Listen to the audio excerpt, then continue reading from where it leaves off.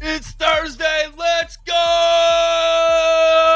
Welcome to Thirsty Thursday. My name is Matt. Sometimes I go by the Grass Factor. Martin, alongside me, we've got Mr. Ray Ito. We are pouring out a cold one right now for DeMay. DeMay is still down under, and so everybody needs to keep him in your thoughts as he's out here grinding, as DJ Khaled and Boosie said one time in a song.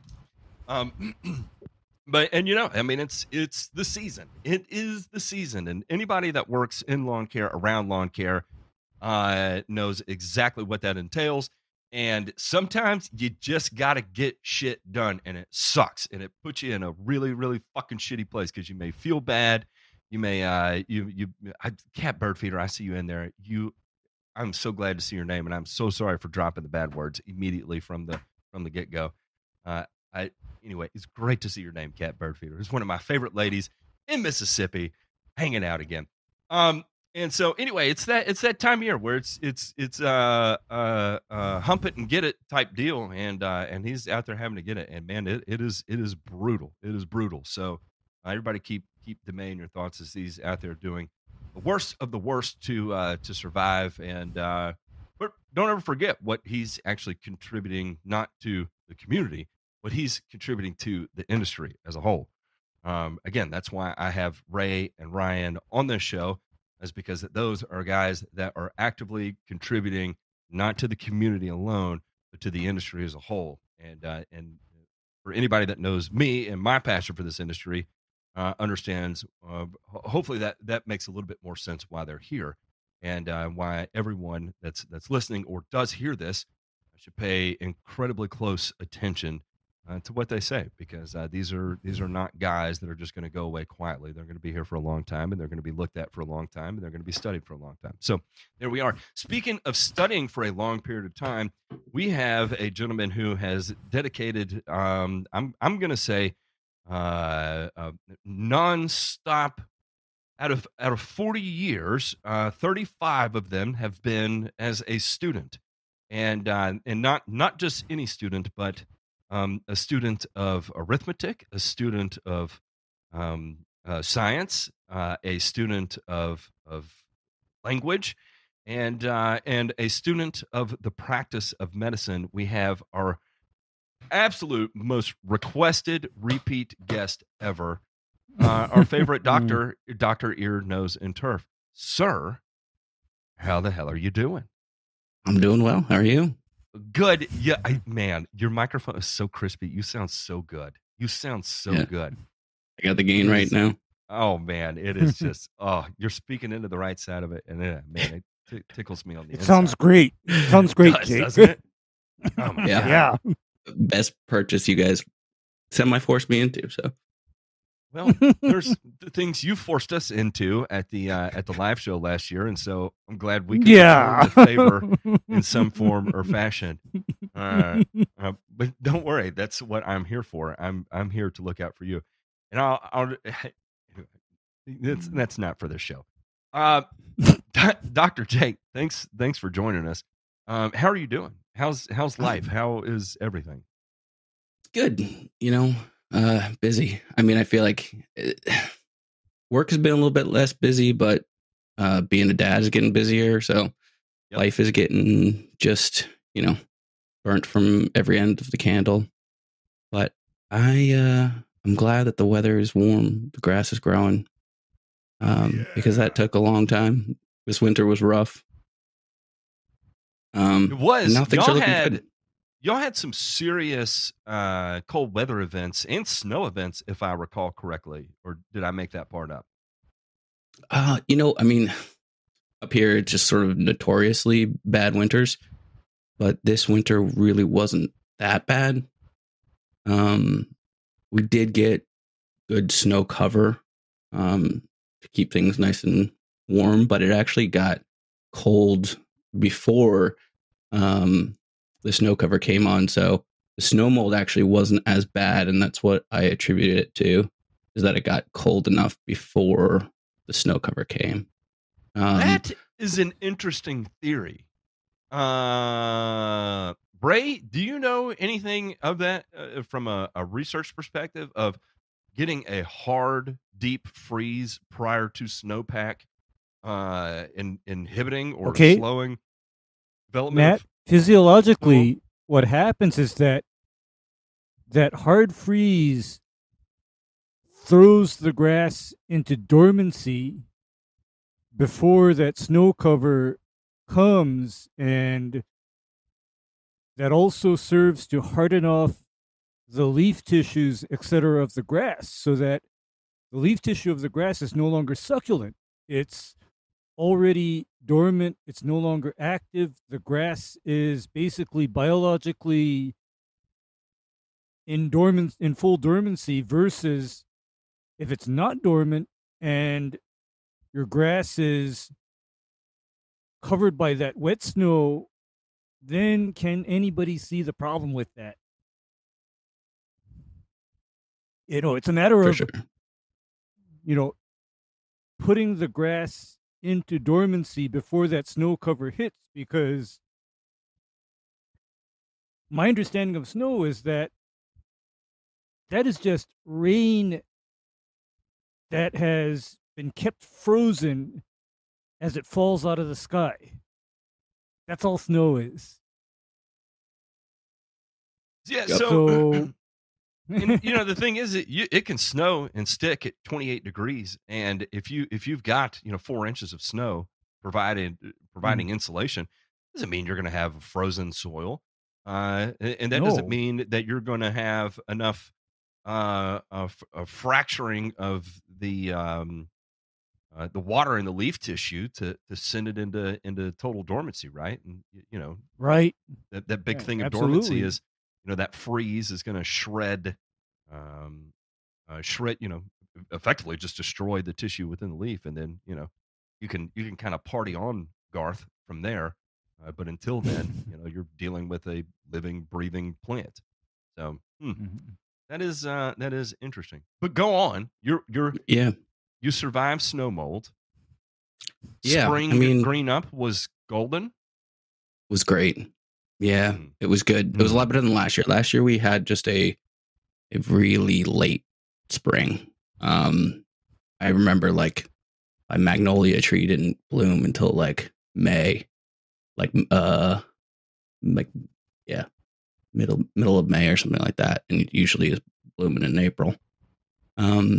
Yeah, that was the green up. So Look at everywhere that. else was dormant, but it was looking good early on. So that I attributed to we had a lot of like early April warm days, and it was still pretty like dry. So even though I think it wasn't warm enough that anybody else was watering the yard, I was putting some water on it. I was keeping an eye on ET and giving it just a little nudge of fertilizer. So, and then a big old nudge a little bit later that cost me some with some Max or G and a old Scott's Mini. Left some lines in the yard that are still there like 3 months later. I don't know what magic you have in there, Matt, but like there's one spot in particular with the line still there like 3 months later. So never stop that making is, mistakes. It's made to be slow release, right? And it's the way I do it is it's a polymerization reaction during the granulation process. And it's a really fancy way of saying that it's an acid base reaction between ammonium sulfate and methylene urea, right? And so you get this polymerization of ammonium sulfate that occurs, and anyway, it effectively does make it quite slow release. And you can kind of manipulate the length of the release based on the length of the reaction, the pH that you use, and in terms of granulation. So we're talking about rotational speed of the granulator, how hot you get it when you dry it. All these are going to have an influence on it, right? And typically for a lawn care type product like that, and the the markets that gets produced for is going to be, volume lawn care for guys that need 60 days between applications as a buffer because they may not be able to get out there. So it's important to have something that's going to be uh, pretty predictable in the release.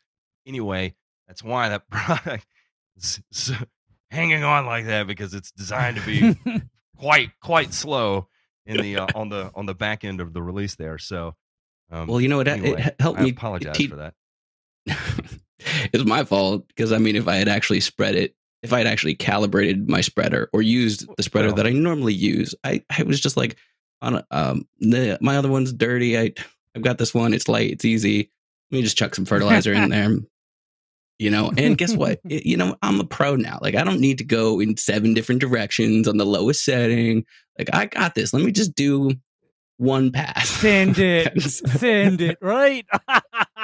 And then I was like, why did I do this? But what it did show me was, like, I was so worried for a while because, as Ray likes to say, I live on a mountain. My slope is bad. And I was thinking, like, is all this granular that I'm putting down just like washing down? And those lines are still there. So that is today. That was like 2 hours ago. That's how things are looking now. Yeah. It's best time of year. We call that a 10. It's hard not to call it that. That's absolutely beautiful, as a matter of fact. Thank you. That's nice. Yeah, even there, look at that. Your drainage swale is looking really good. It is. It is like that little area right there in the corner by the magnolia is just all sedge. But I'm trying to debate whether I go the Matt Martin route or the Ryan DeMay route, which is fight it or fuck it. And right now I'm in fuck it mode because I gave it sorry. I gave it the May Death Mix in the fall, and I mean, it just came back stronger in the spring. What is the yellow flowered shrub off your deck there? Zarosa. Okay. Ooh, yeah, nice. Yeah, they're just blooming just now. See those often. Gorgeous. Yeah. I've been planting a lot in the landscape. I've been doing a lot more in the landscape now that I've got the grass established and I'm not like still in the growing period. It's really like, it's so interesting how much every year it changes. Like last year was all about just sort of getting things stable and getting it grown in. And now I feel like I'm more in maintenance mode and like perfection. Like, let's get things looking the way I really want it to. So, and what I've been trying to do is just be methodical about it, make a decision, try to stick to it, and write it down, so that way I'm at least, taking inventory of the things that I'm doing so I can figure out what did I do wrong? What is maybe causing the problem here? Because if you throw everything in the kitchen sink at it, you're just like, I don't know. So. That is such an important thing. Look, there's something all about FAFO that is fun and gets you excited and keeps you engaged. But there's a methodology that you can employ there that you can generate good data to help you make better decisions in the future, right? And limiting the number of inputs that you apply at one time is an easy way to do that because you can get real-time feedback. You can log the day that you do it, what the temperature is, what the conditions are. And in the pro applicator world, we're used to that because those are the things we have to log when we make an application to a property, right? Note the time that we're there, the temperature, the wind speed, and so it becomes kind of secondhand, right? And then also in pro lawn care, we typically don't have the budget to mix 5, 6, 7, 8, 9 things into a tank and make an application too, right? So if you take a 10-year career trying things along the way, you tend to build up a little bit of a knowledge bank there just from trial and error and just sheer amount of time that you spend on these properties. And I think a lot of times that gets looked over in the homeowner market. One is because everything gets pitched at you from 100 different directions, right? You turn on YouTube, there's something new going on. There's something new to try. Oh, I want to try this. I want to try that. Someone's doing Exactly. that. Oh, I wonder if that'll work for me. Oh, I'm from New York. I want to try that with that too, right? So all of these things get really exciting and overwhelming, and you're like, man, but I've got it. I ordered it. It's here. It's in the garage. I'm just going to throw it in the tank and do it anyway. And then when you start trying to unpack, like, what was it that actually gave me those results? You can't say, right? And I pick on humic just because it's easy, not because of any kind of like deep seated. I don't have negative dreams about humic acid. I really don't. Um, I'm sure I'll be accused of it, but I really don't. Leave your comments in the comments below about what my true intentions are with humic acid. Please tell me how I feel about it. But a lot of the comments I get about it is that, oh, humic acid changed my soil in this way, and then if you actually pull or extract what went on the property, it's like, what all was in your humic acid applications? Well, I applied humic acid, I applied micronutrients, I applied a wetting agent, I applied some nitrogen, I applied 3 forms of nitrogen, and then a week later I repeated it again, and then a week later I did a different derivative of humic acid, and then I did a humic acid and a kelp, and then I repeated it with NP and K and micronutrients again. They're like, okay, what was the time period that you did that? A month. Okay. So are you One sure? application. Are you sure the humic acid is what generated the results that you see there? And of course not. No one can quantify that because it's too many inputs to account for, right? One of the things too that I would encourage you, if there is something you want to try, and I've seen Evie do this year, is an easy thing to do is take an Amazon box of something you've ordered, cut it up into a square, and it can be 2 foot by 1 foot. Lay it down, make an application, and then a week later pick it up and look at it and see what happened. And I'm not saying that's something you want to do this year, but in the future, if you come across something that you get really excited about and want to try, I encourage not just you, but anybody listening right now to try that. Employ that method to be able to test see. plot. It's just like or check plot rather. Like it in my mind, I'm like, I'm gonna get that piece of card. I've got like 1,000 boxes in my freaking garage right now. My wife orders more things than any human being ever needs, so I've got a lot of boxes. I could use one of them and just put it down. But I find my biggest problem goes back to the perfectionism. I'm like, well, where am I going to put it? Because I don't want somebody to see that, Yeah. So I'm like, I got to find like a little corner. And then I'm like, and then by that point, I've already, applied something. And I'm like, oh shit. Well, next time I'll do it next time. You're still 3 years away of having orange irrigation flags set up in your front yard and backyard with 18 different. Look where Brian Knorr is right now, right? Like, I know you're trending a certain direction. It's okay. You'll get there. Okay, Jake, I got to tell you that for me, it's real easy because there's often border areas and boundaries and perimeters that I need to stay away from. So chances are I always have like a 1 or 2 foot area somewhere where I can't apply, right? And that becomes natural check plot. My natural check plot, because I can compare, okay, I applied here, but I couldn't apply here. What's the difference? And that comes in handy when there's any question, because then I can yank people by their ear and say, you see right next to your neighbor's property how the grass doesn't quite look as good, or there's a lot of weeds in it because I can't apply here? And then you look at the rest of the lawn. Any questions? Next. It's interesting because that reminded me of a question I wanted to ask you guys, because I was thinking about doing a check plot for the wetting agent that I started using. And I saw in one of the studies that they were like separating each of the plots by like certain amount of feet or something like that, because I guess in theory, like it's going to move laterally. So yes, how would you do a check plot with a wetting agent? Exactly that. I would probably give it several feet, knowing that water or a lot of materials in soil now, my understanding is that they go down, and when they go down, they also go sideways.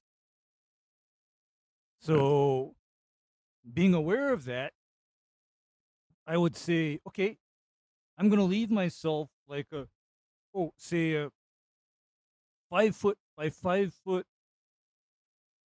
untreated area somewhere, and then see what happens. I mean, if that square is no different from your treated area, then there's your answer, right? There's Right. your answer. So Right. this is one of the greatest, simplest forms to test. Heat pill. You can't read that. Now let me pull one out to test the surfactant qualities of any kind of surfactant you run. These are Oh, those guys. Yeah. peat pellets. Okay. And peat pellets, Seed peat starter is trays. Yeah. hydrophobic, right? This is hydrophobic. Hydrophobic meaning repels water. You can take your spray, right?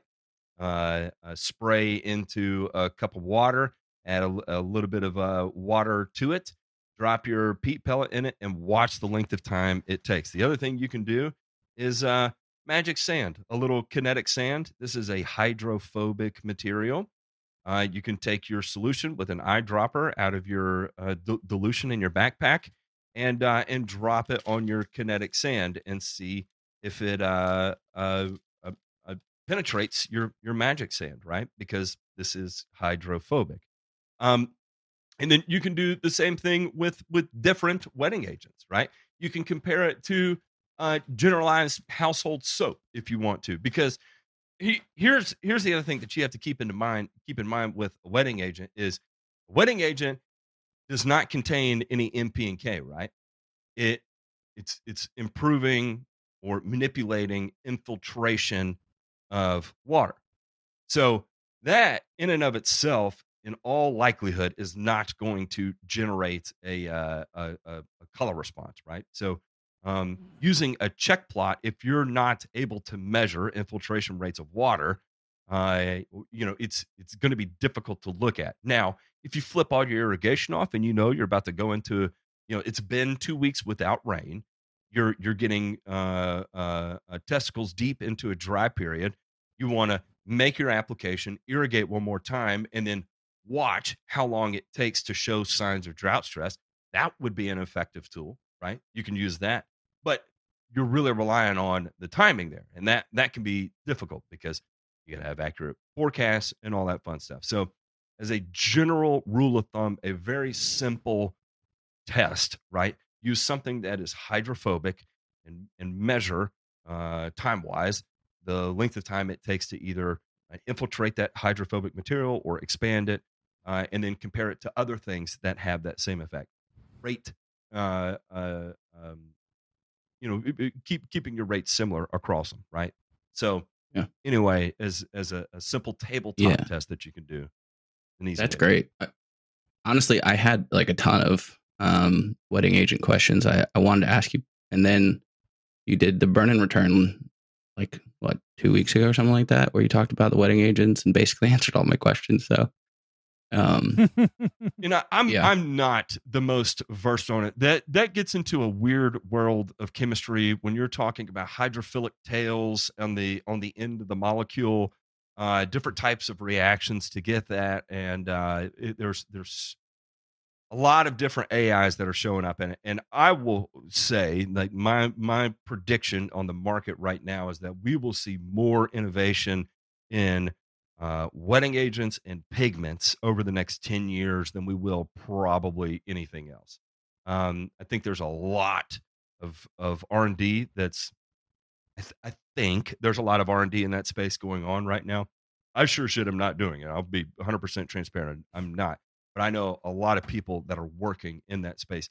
The other one is nematodes. There is a shit ton of eyes on nematode work going on right now as well too, and it's not big money, but it's definitely AIs that have not been used to date that are attempting to generate some good data to be able to bring them to market. So, um, anyway, that's again, I'm not super versed in them Yeah. because Well, it's my a like whole different questions world were of chemistry. I don't know.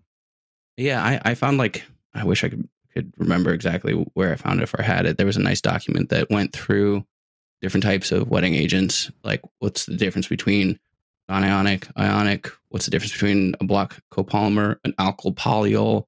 Like, and the reason I got into this, besides the fact that I'm a nerd, is that on Greenkeeper, which I've been using and trying to be really diligent about, they have a bunch of like a ton of these preloaded products that you can enter in, and it has like all the information already there, so you don't have to enter it.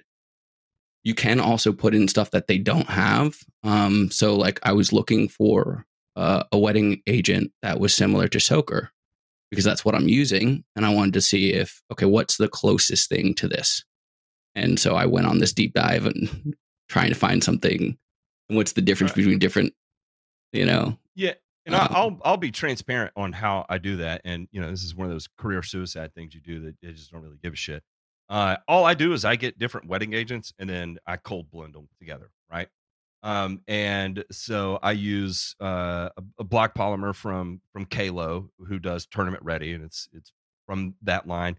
And then I do 2 of Mitchell's products, mostly Tricure and a little bit of the Terraform, and then I add a little bit of the 2,5-B exempt acid to it as well too.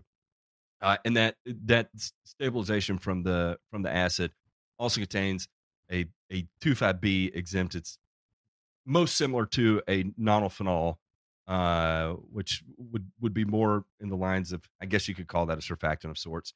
It's not an actual nonylphenol, but it's a 2,5-B exempt version of a function of a nonylphenol.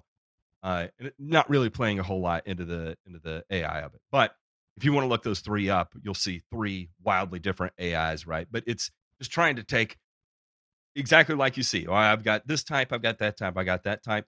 Taking them and combining them and being like, because I don't fucking know what's going to do the best. So I know those 3 all have great reputations, right? And I pinged the idea of my industry mentor, product development mentor, and he's like, yeah, that is good. I would apply that. And one of the things he told me to be careful about is Terraform in general, because we've run into some issues with um, applying it to greens at label rate in combination with something to hit carbonates that get built up in greens from water, and then you end up flushing the carbonates so well plus the Terraform you can't get the sand wet again, and it's like it's just everything sheds through it so quickly, like you can't apply enough to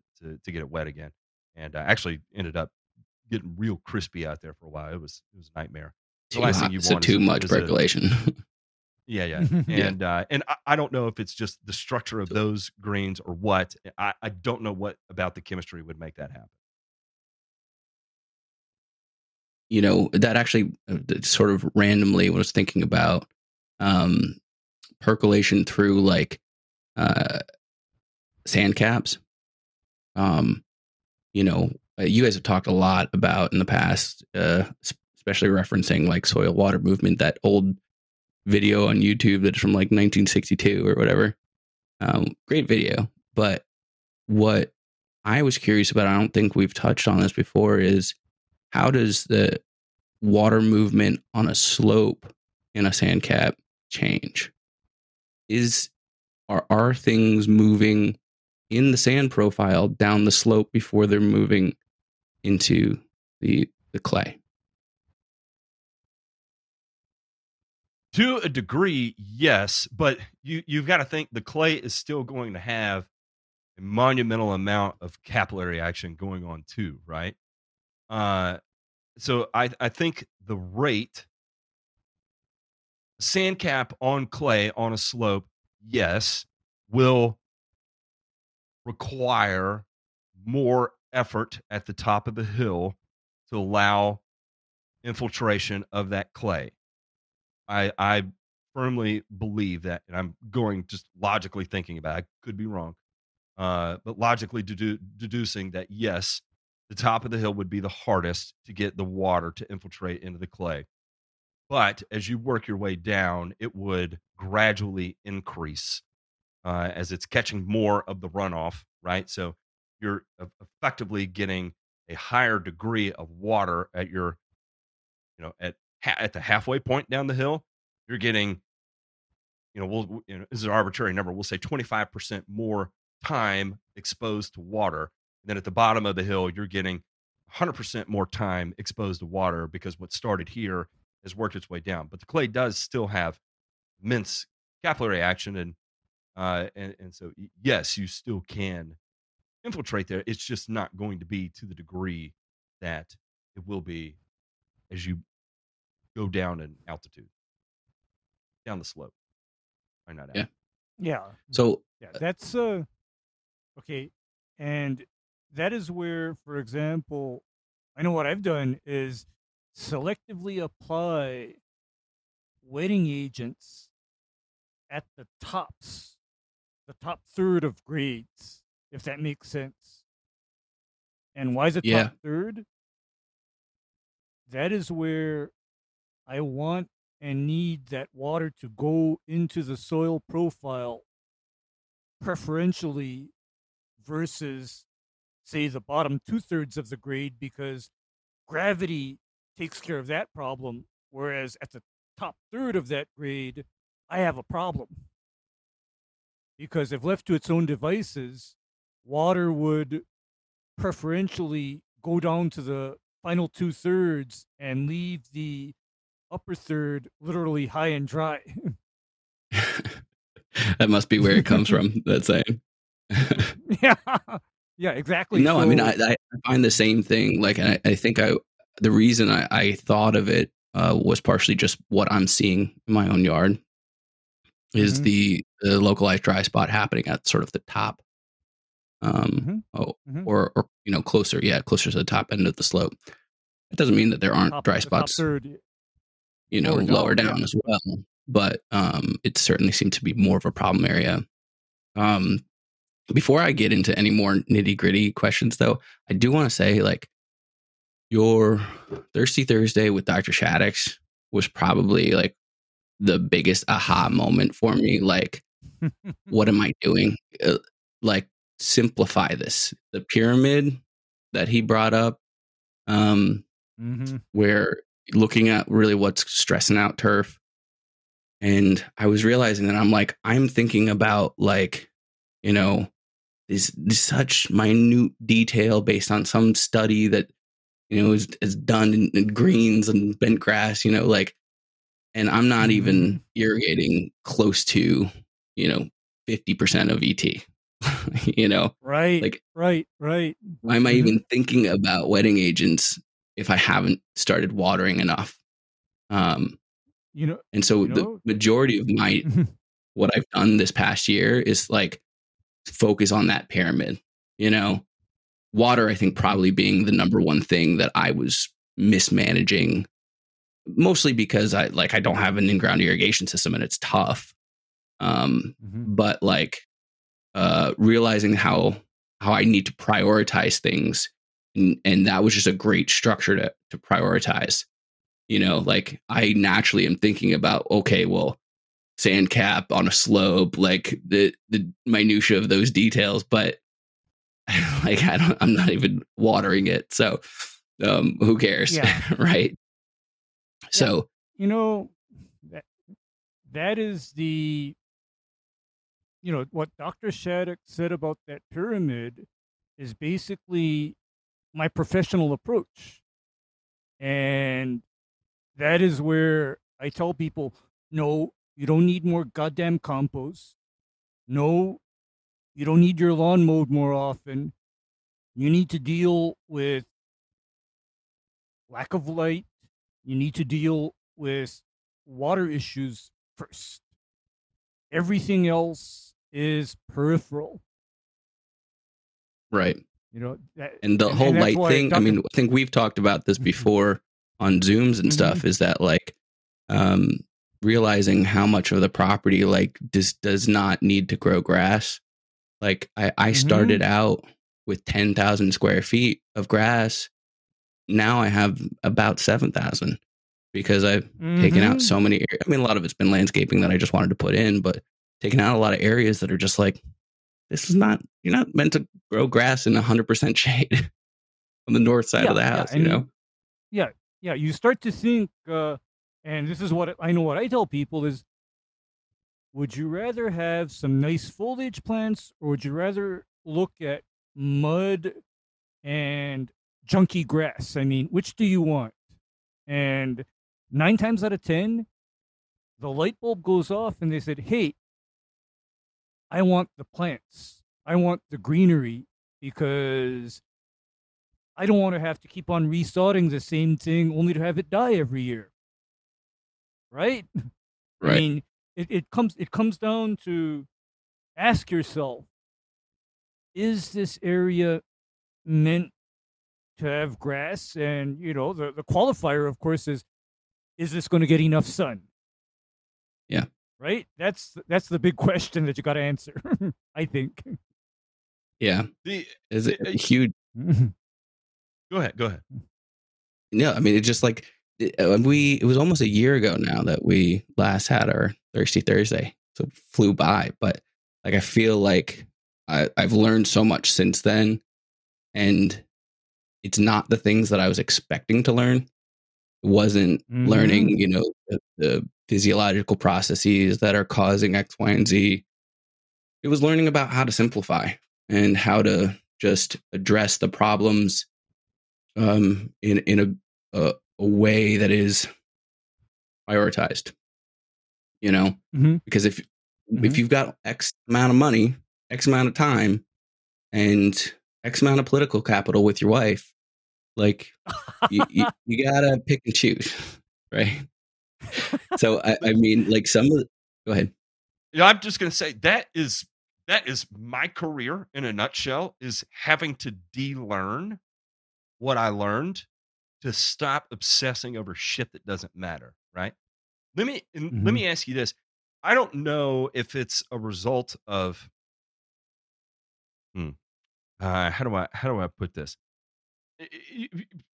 In reality, it all could just be my ego, right? But from where I first got into the industry, right? Like I came out of the gates swinging, way overcomplicating everything I did, of figuring out each physiological process that's taking place and tying it in to just incredible levels of detail.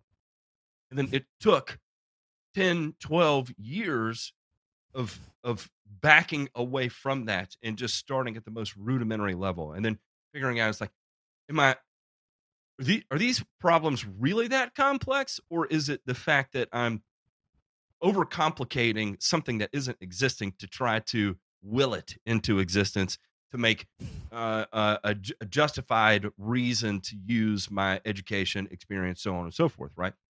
And I want to ask, does the same thing happen in medical practice too, where when it's you come out of the books, right? And it's like, okay, I'm crammed with all this that are books. I'm now into the applied science aspect of it. And so you're constantly flipping through the Rolodex of the books, right? And then adding to that Rolodex of books. And then sometimes you have to catch yourself and be like, wait a second, hang on. I'm balls deep into the white papers. I need to chill out for a second and just put on a whiteboard what I'm actually dealing with here and just slow down for a second. 1,000%. Sorry, I got a little distracted at the very end of that because Ryan Dan said, important question, has the recycling gone out? And that's a little inside joke. And the funny thing is, right before I walked up here, my wife said to me, it's trash and recycling night. You're gonna have to bring it out. So I don't care if it's 11 o'clock when this ends. You have to bring it out. Anyways, that's an aside. Yes, 100%. And I think that was contributing when I was listening to the podcast with Dr. Shaddix, of that being the light bulb moment for me, is like, it's exactly that. Going from being a medical student to being a resident, you're going to the application of everything that you've learned, and you do have to throw out so much of the book stuff because it just doesn't apply in real life. They try their best to get you to understand the fundamentals so that way you can help make new conclusions and advance the science. But when it comes to actual practice of medicine, I don't really care whether or not you're using Flonase or Rhinocort. They're two different types of steroids, and sure, I'm sure there is a longer residual on one, or a higher potency on another, or whatever, but it doesn't that doesn't matter. Are you even taking the nose spray? Are you doing it? Why am I trying to consider experimental medications for this person if they're not even doing just the basics? And that's when I translated that to grass, was oh, who cares about these small studies that are showing whatever on something that isn't really all that applicable, generalizable to my situation, when I'm not even doing the fundamentals, and a lot of that is also just sort of checking your own ego and saying, oh yeah, no, I've been watering. I've been, I don't know why it's not working. I've been watering. And I'm like, well, have you been watering? How long did the sprinkler actually stay on? Were you getting good coverage? Did you see any dry spots? So yeah. I think now it's just a matter of okay, keep it simple, stupid. Thanks, Jaylee. And it's Twisted Tea, obviously. And just go into that. And I think water being the biggest thing, and making things less cumbersome, so that way I do them. I actually can do it. So one of the things that I think Ray, I think part of it came from the last time we were on Thirsty Thursday. DeMay said something about oh, you know what? One of the simple things you could do is put in a main line and just have a hose that, with some quick connects that go to that, and that's fine. And, you just put that main line in. And then I was yeah, that sounds like a great idea. And then the next day or so, I was I don't even know what the fuck a main line is. Oh man, because you see, RD is talking about how he deals with sports fields. And of course, I have a similar experience when I deal with these lawns and landscapes where I've got a fat cat sitting on a 3/4 or half acre property, and they've got about 10,000 square feet of landscaping, and you better believe it that there is a main line, and you better frickin' believe it that if I'm on the property managing their lawn and landscape, I am damned well gonna have tap-ins where I can put my hose on that main line anywhere in the property. I mean, that's just ain't negotiable for me. I mean, that's just how it is. Because what I think you've come to realize is how important water in the right amounts and the right times is to the lawn. That is you don't have water, you haven't got anything. Because I still remember, this was about, Matt, back in, I believe, 1994. My then boss pulled me aside and he told me something that stuck in my head to this day. He told me, Ray, if you have water, you can make a landscape do anything. If you don't have the water, you can't get it to do anything. Game over. Yeah.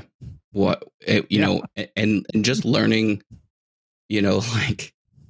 you don't know what you don't know, right? Until all of a sudden you're like, you have a task you've got to achieve. And I took what his idea was. I simplified it a little bit more because I was like, I'm not digging anything manually after all the digging I've done. But what I did do was I took a look at, I think it was like maybe the Zoom after, one or two after. And I think Jaylee told me, I was like, I don't even know what, like, I don't know where my water meter is. Like, there's something that comes into my house, like, on the side, and it's got like, little numbers on it, but I don't think that's the water. And he's like, no, that's the gas. He's like, your water meter's down in the basement.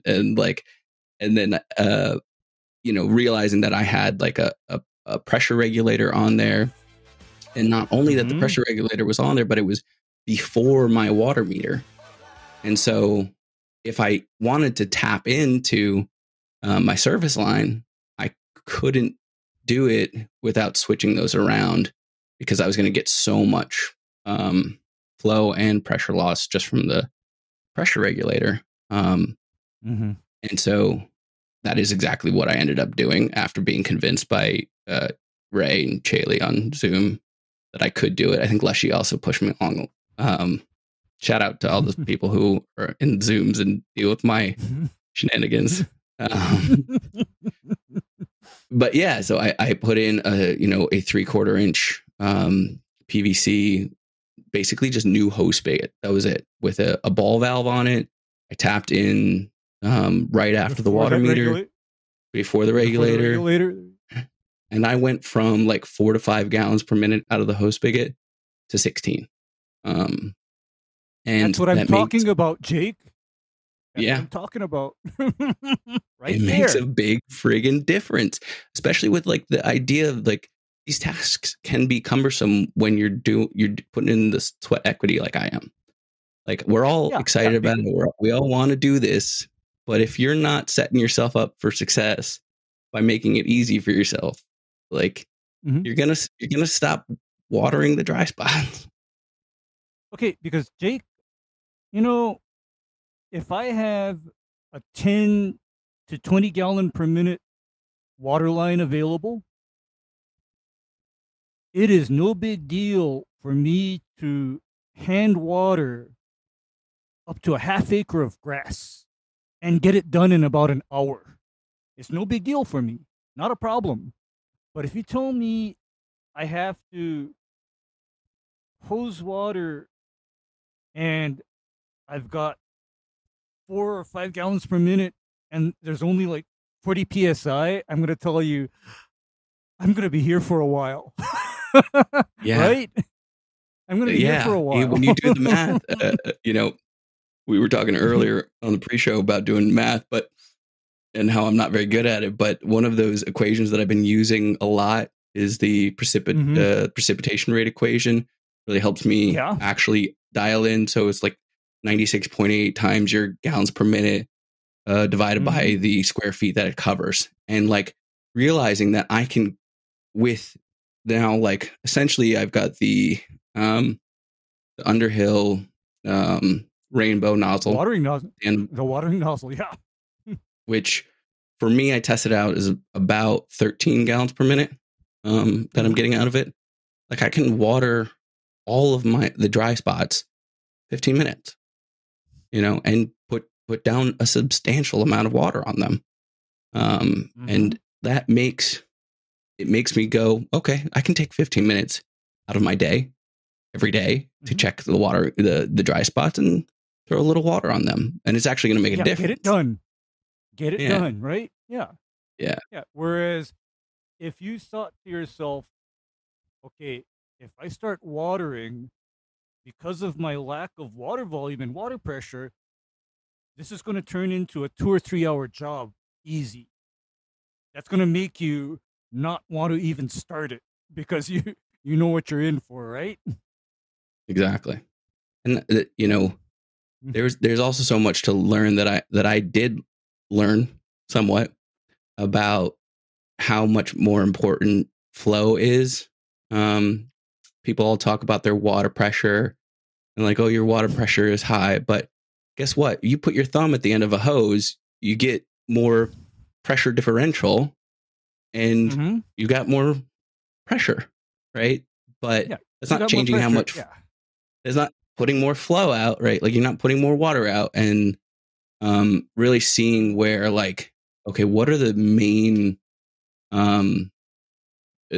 restrictions to flow? And this is something you and I talked about, Ray. Yes.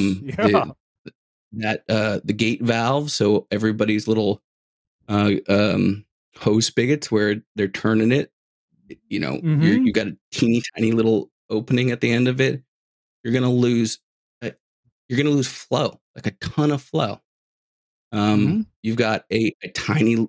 One of the biggest things, and why I tapped in earlier, is what you said to me was about like my house running through with 1/2-inch copper pipe, and it's going through all these 1/2-inch copper pipes, and then it's going to this tiny little outflow, like a spigot, and I've got nothing. You know, that was 4 gallons per minute versus the 16 I could have had. Yes, you know? Yes. I mean that is a lesson that you got to say that louder for the people in the back of the room. When I'm talking about irrigation and watering, I don't care about somebody's pressure. What I'm interested in is volume of water they have available. And then second, when they're drawing that volume of water, what is their end pressure? Because if somebody tells me, for example, I'm getting 16 gallons per minute and I'm maintaining like 50 PSI, I call that an A+ plumbing system. But if they tell me I've got 4 gallon per minute and my pressure has dropped to like 20 PSI, that's time for a rework. Right there. Yeah, there's something there, you know.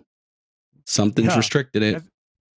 You're going to have a limitation as far as being able to effectively hand water your turf area if that's the restriction that you're facing. Because here's another number that I know. Did I throw this number out at you? I said that in order to put down about 1 inch of water per 1,000 square foot, you're looking at approximately 600 gallons of water, period, per 1,000 square foot, per inch of water that you want. And so what is 600 divided by 4? 150. 150. And 150 is 2+ hours of you standing out there with the water hose trying to get that water on those dry spots. Right. I mean, you're a doctor. Exactly. You ain't got time for that. Exactly. You honestly... I got a wife and a kid that I don't have time for that. You've got a wife and children and a doggy, and just thinking about it. You're a doctor, so you ain't got time for that stuff. So, you know, congratulations. Make it easy for yourself. Yeah, for getting that tap in before that pressure regulator. Because have you tested your water pressure before that pressure regulator? Yeah, it's at 80. Static pressure, 80. Static, okay. Yeah. Because I can tell you right now that if you have 80 PSI in an irrigation type line, that is not dangerous. Okay? You are not going to blow up hoses or destroy sprinkler heads or do anything like that. I mean, 80 is perfectly reasonable. That's not dangerous at all. Yeah. There's still something that may be like restricting some things because like like I said, I'm not getting that full I'm not getting the adequate pressure on I put a little pressure gauge and tested the nozzle, the underhill nozzle. I'm not getting their recommended pressure, and that's why I'm also not getting the flow that it's supposed to be 15 gallons per minute. I think it might be because I've got a 5/8 inch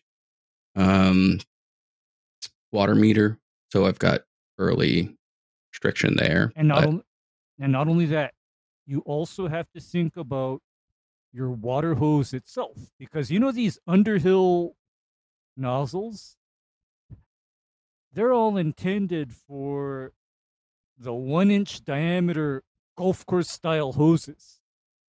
They were never intended for a consumer to throw that on a 5/8 or even a 3/4 inch normal garden hose. I mean, Yeah. underhill stuff is intended for that fat 1-inch golf course water hose. Yeah, it was funny because I was thinking the same thing, because I have a 3/4 inch Underhill Proline G, which, by the way, favorite hose. Love it. But so I tested it, the nozzle straight actually out of the ball valve right there. Mhm. So and it was a little bit better, but not like a ton worse. So I was thinking that maybe it's something, upstream that's potentially doing it, because it doesn't really make sense to drop your water pressure from static of 80 psi down to what it was like. I can 40 also or something. I can also tell you that draw limit on a 5/8 inch water meter, you have hit the draw limit on your 5/8 water meter. Because if you wanted more water volume, you'd be looking at a 1-inch, maybe, at a 1-inch meter. I mean, I literally know people where they actually have a 1-inch water meter. Yeah. But 5/8, I'm 1 inch here. the deal with a 5/8 inch water meter is that there's a pressure to volume curve that you hit where once you exceed so many gallons per minute, you then start to experience a pressure loss. Right.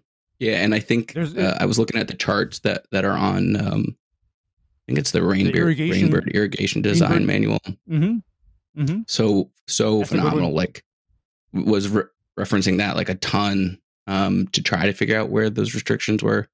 And yeah, I think at like 12 or 13 is when it starts to get big pressure losses. So, but do you just call like your water authority and just ask them, can I get a bigger meter? Like I don't even. You can, and then what they'll do to you is they'll normally then, if they approve the request, you normally pay for it. If they approve the request. And Gotcha. It depends, because I know for a lot of people, like in my state, they're essentially grandfathered in as far as their water meter goes, because I'm pretty sure that Hawaii, if up to them, they'd give everybody a 5/8 inch or smaller water meter to discourage water use. Right. Yeah, I don't even think I can buy a freaking gas stove in my state at this point. I doubt that they're going to want me to put more water on my lawn, especially when it's apparently like the worst plant ever. So it's destroying the environment. Yeah. Grass is the worst plant Welcome ever. home. And Jake, my fried pork chop last night is going to kill me. Not because of the pork chop, but because of the gas stove. There. Exactly. I said it. Exactly. See, that's like one of the worst effects of people overcomplicating things. Is like, keep it simple, stupid. Like, we know what's killing you.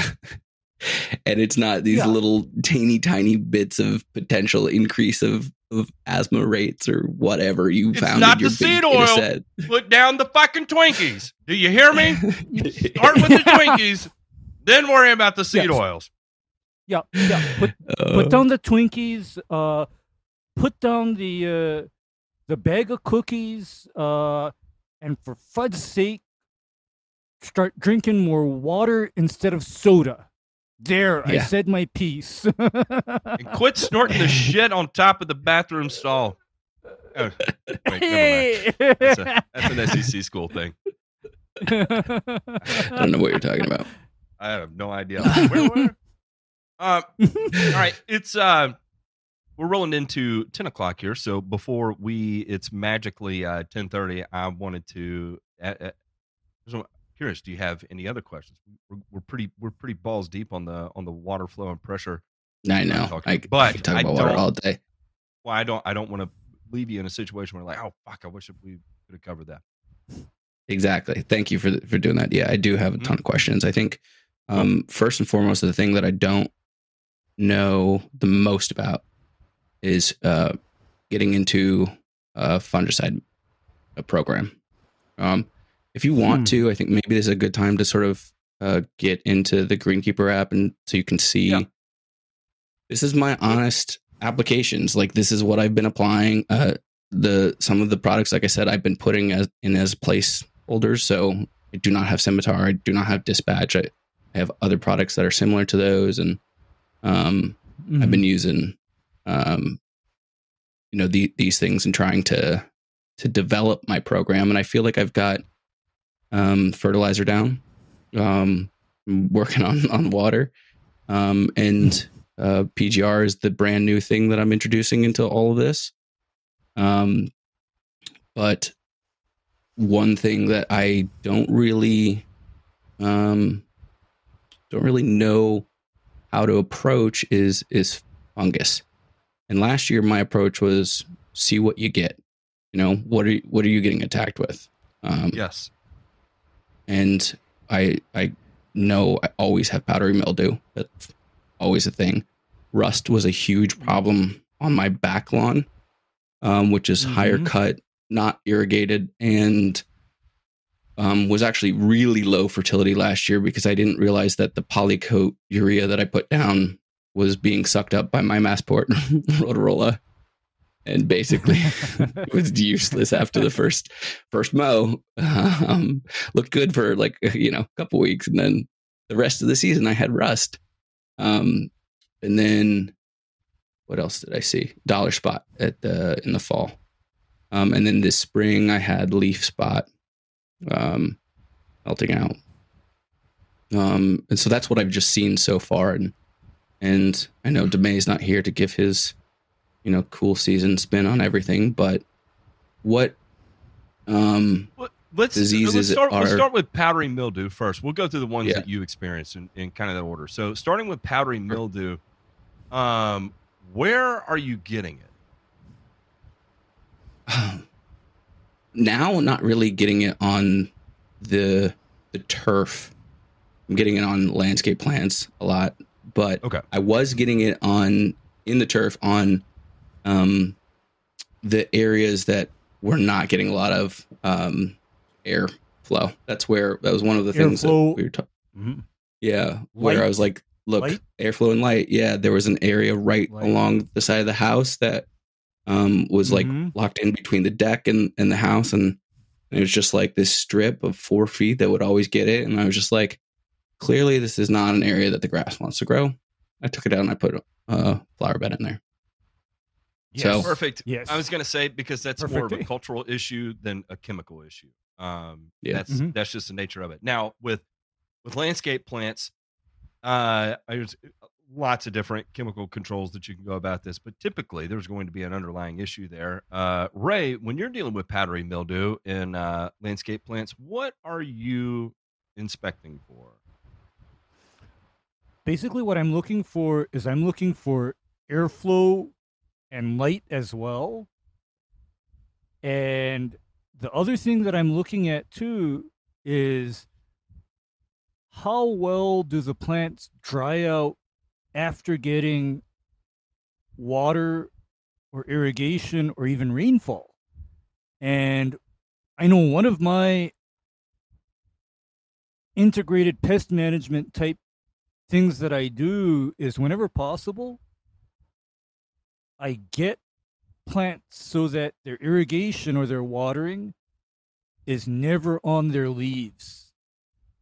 It's always drip irrigation when possible. And I'm laughing to myself because I just that was another aha moment right there. I realized like I have this one plant. It is my trumpet honeysuckle vine, and it is just covered right now. And I was like, "What the heck? Why is this one plant?" And it is right in the line of one of my irrigation heads that it soaks it every once in a while when it goes just a little.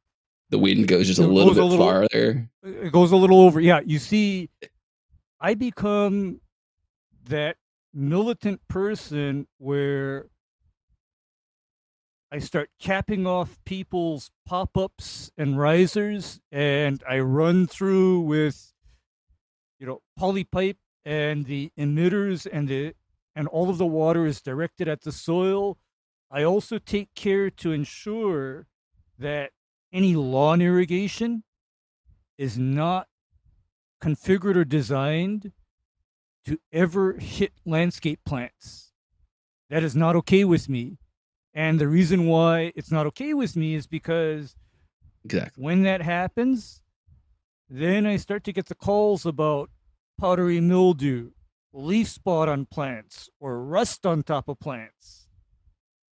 And there's a final factor that I look at as well, in that I start to look at, are these landscape plants affected by these diseases also in too much shade? And if they are in too much shade, is this excessive shade caused by a tree that needs to be thinned or limbed up? Right. I mean that's my questions. Yeah, with powdery mildew, typically exposure to sunlight and letting it dry out. Heat is going to be good in that regard too. If you need a rescue control, the conazoles, anything in a conazole family is going to work fine. Just watch your rates so you don't burn the foliage off. And then this is one that you could use daconil for a landscape plant, or mancozeb. Yeah. That actually be effective for that. Actually, Matt, on powdery mildew, daconil works better. However, on rust diseases and leaf spots, then mancozeb has the edge. But then here's how I've always dealt with diseases on landscape plants is something like a DMI fungicide added to either the mancozeb or the daconil. Apply both together, not just the DMI fungicide. And the reasoning for that is that even in landscape plants, resistance to fungicides can become a very big issue. And one of the tools for reducing that risk of resistance, of course, is multiple modes of action, and including what's called a site-specific fungicide with a multi-site fungicide, and the multi-site fungicides that we both know and love are either mancozeb or chlorothalonil. Right. And that has been my, I guess, go-tos, because like in my area, a very popular landscape tree is affected by severe rust disease. And the way I deal with that is I go up into those trees with a combination of mancozeb and eagle. And I look like I know what I'm doing. So, The big thing there is that in the turf grass, exactly like you did, probably getting rid of it because the conditions aren't favorable there. And so that is a win. Even on landscape plants, the majority of the time, powdery mildew can be controlled culturally rather than chemically. But if I take on a new project and it's out of control and I'm like, okay, I need to get a quick grip on it, I can reach for Daconil plus a DMI and have at it and come away, looking like a hero. Now, rust disease, again, this is another one of these that 80% of the time, at least in my experience, even on cool season grass, can be culturally controlled too. Typically, I convert it out, and it's not a big deal. That being said, there have been occasional times that I'm not going to fert it out. It's too extreme. You walk through it, and your pants are orange. It's bad, right? That's bad. That's not good. And so then now we're looking at chemical control options. Again, a DMI is another one of those that's going to be effective. Don't apply Daconil to your lawn, but if you're spraying your shrubs, sometimes it'll drift, and I understand that it happens. I've seen it happen. I know. But DMIs are going to be effective. That do you need to with the DMI strobilurin in that regard? Probably not. Yeah. Well, what are you going to say about a DMI? With the DMI though, I have propiconazole, but now that I've added the new new variable in the equation, with a I'm wondering about how you manage overregulation, or just, do you change growing degree day intervals? Do you, the Greenkeeper app is good at also putting that stuff in together, but like, let's say I didn't have the app, like how are you going to use a DMI and a growth regulator? Here's how I would look at it. To me, propiconazole is probably equivalent to an application of this other actual DMI PGR called paclobutrazol. It's similar duration of effect. Right. It's similar intensity and Kentucky bluegrass don't go well together, right? I can't say I've ever seen propiconazole with the same intensity of Paclo. But it's just the duration of effect. Sure, yeah. You see, and the thing about propiconazole is that from other people that have done it, they've told me that propiconazole can act like a growth regulator for at least 30 days. You stack that effect with your existing PGR app. Like, for example, say you unknowingly combined propiconazole and Tenex, for example. Yeah. Seen that on Instagram. Then we're talking about pretty profound, growth regulation for a month. Your grass is gone to sleep for at least a month. Whereas here is something to consider. What's your preferred PGR right now, Jake? A new. Yeah, that's what I've been using. Okay, here's where you're good.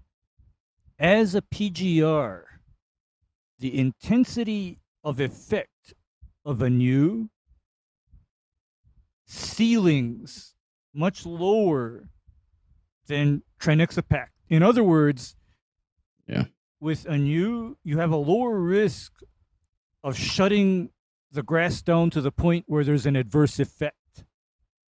Well, I put that to the test when I decided to go on my second application at the high rate recently, like a couple of weeks ago.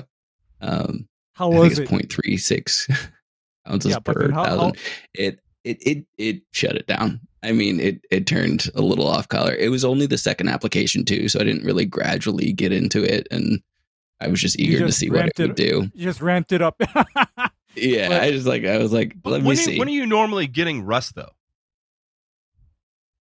I haven't seen any this year. I got, and last year I wasn't regulated, so I got rust. It's probably like end of July was when it started, and then it just was like there consistently. Okay, that's earlier than I typically see it. I see it here September, October timeframe. That's the reason why I asked.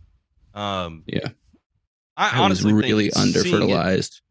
Yeah, that's what I was going to say. I think just keeping your fertility levels good, you'll be adequate at that point. Now, fall rolls around, and again, that's where you start getting into that timing thing, right? Like, I'm either about to seed or whatever, and I haven't fertilized since July, and so mid-August comes around, you're like, shit, there it is.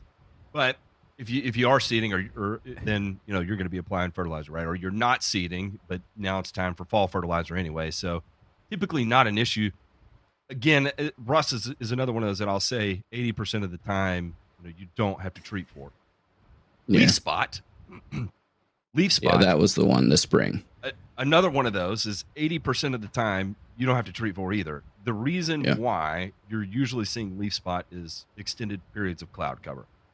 So when I get 3 days of rain in a row, I can pretty much guarantee I'm going to start to see leaf spot in cool season lawns.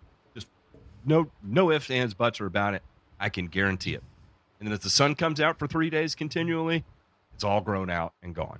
Now, it's gone. You've got a little bit of complexity there because you're going to be regulated through that time period, right?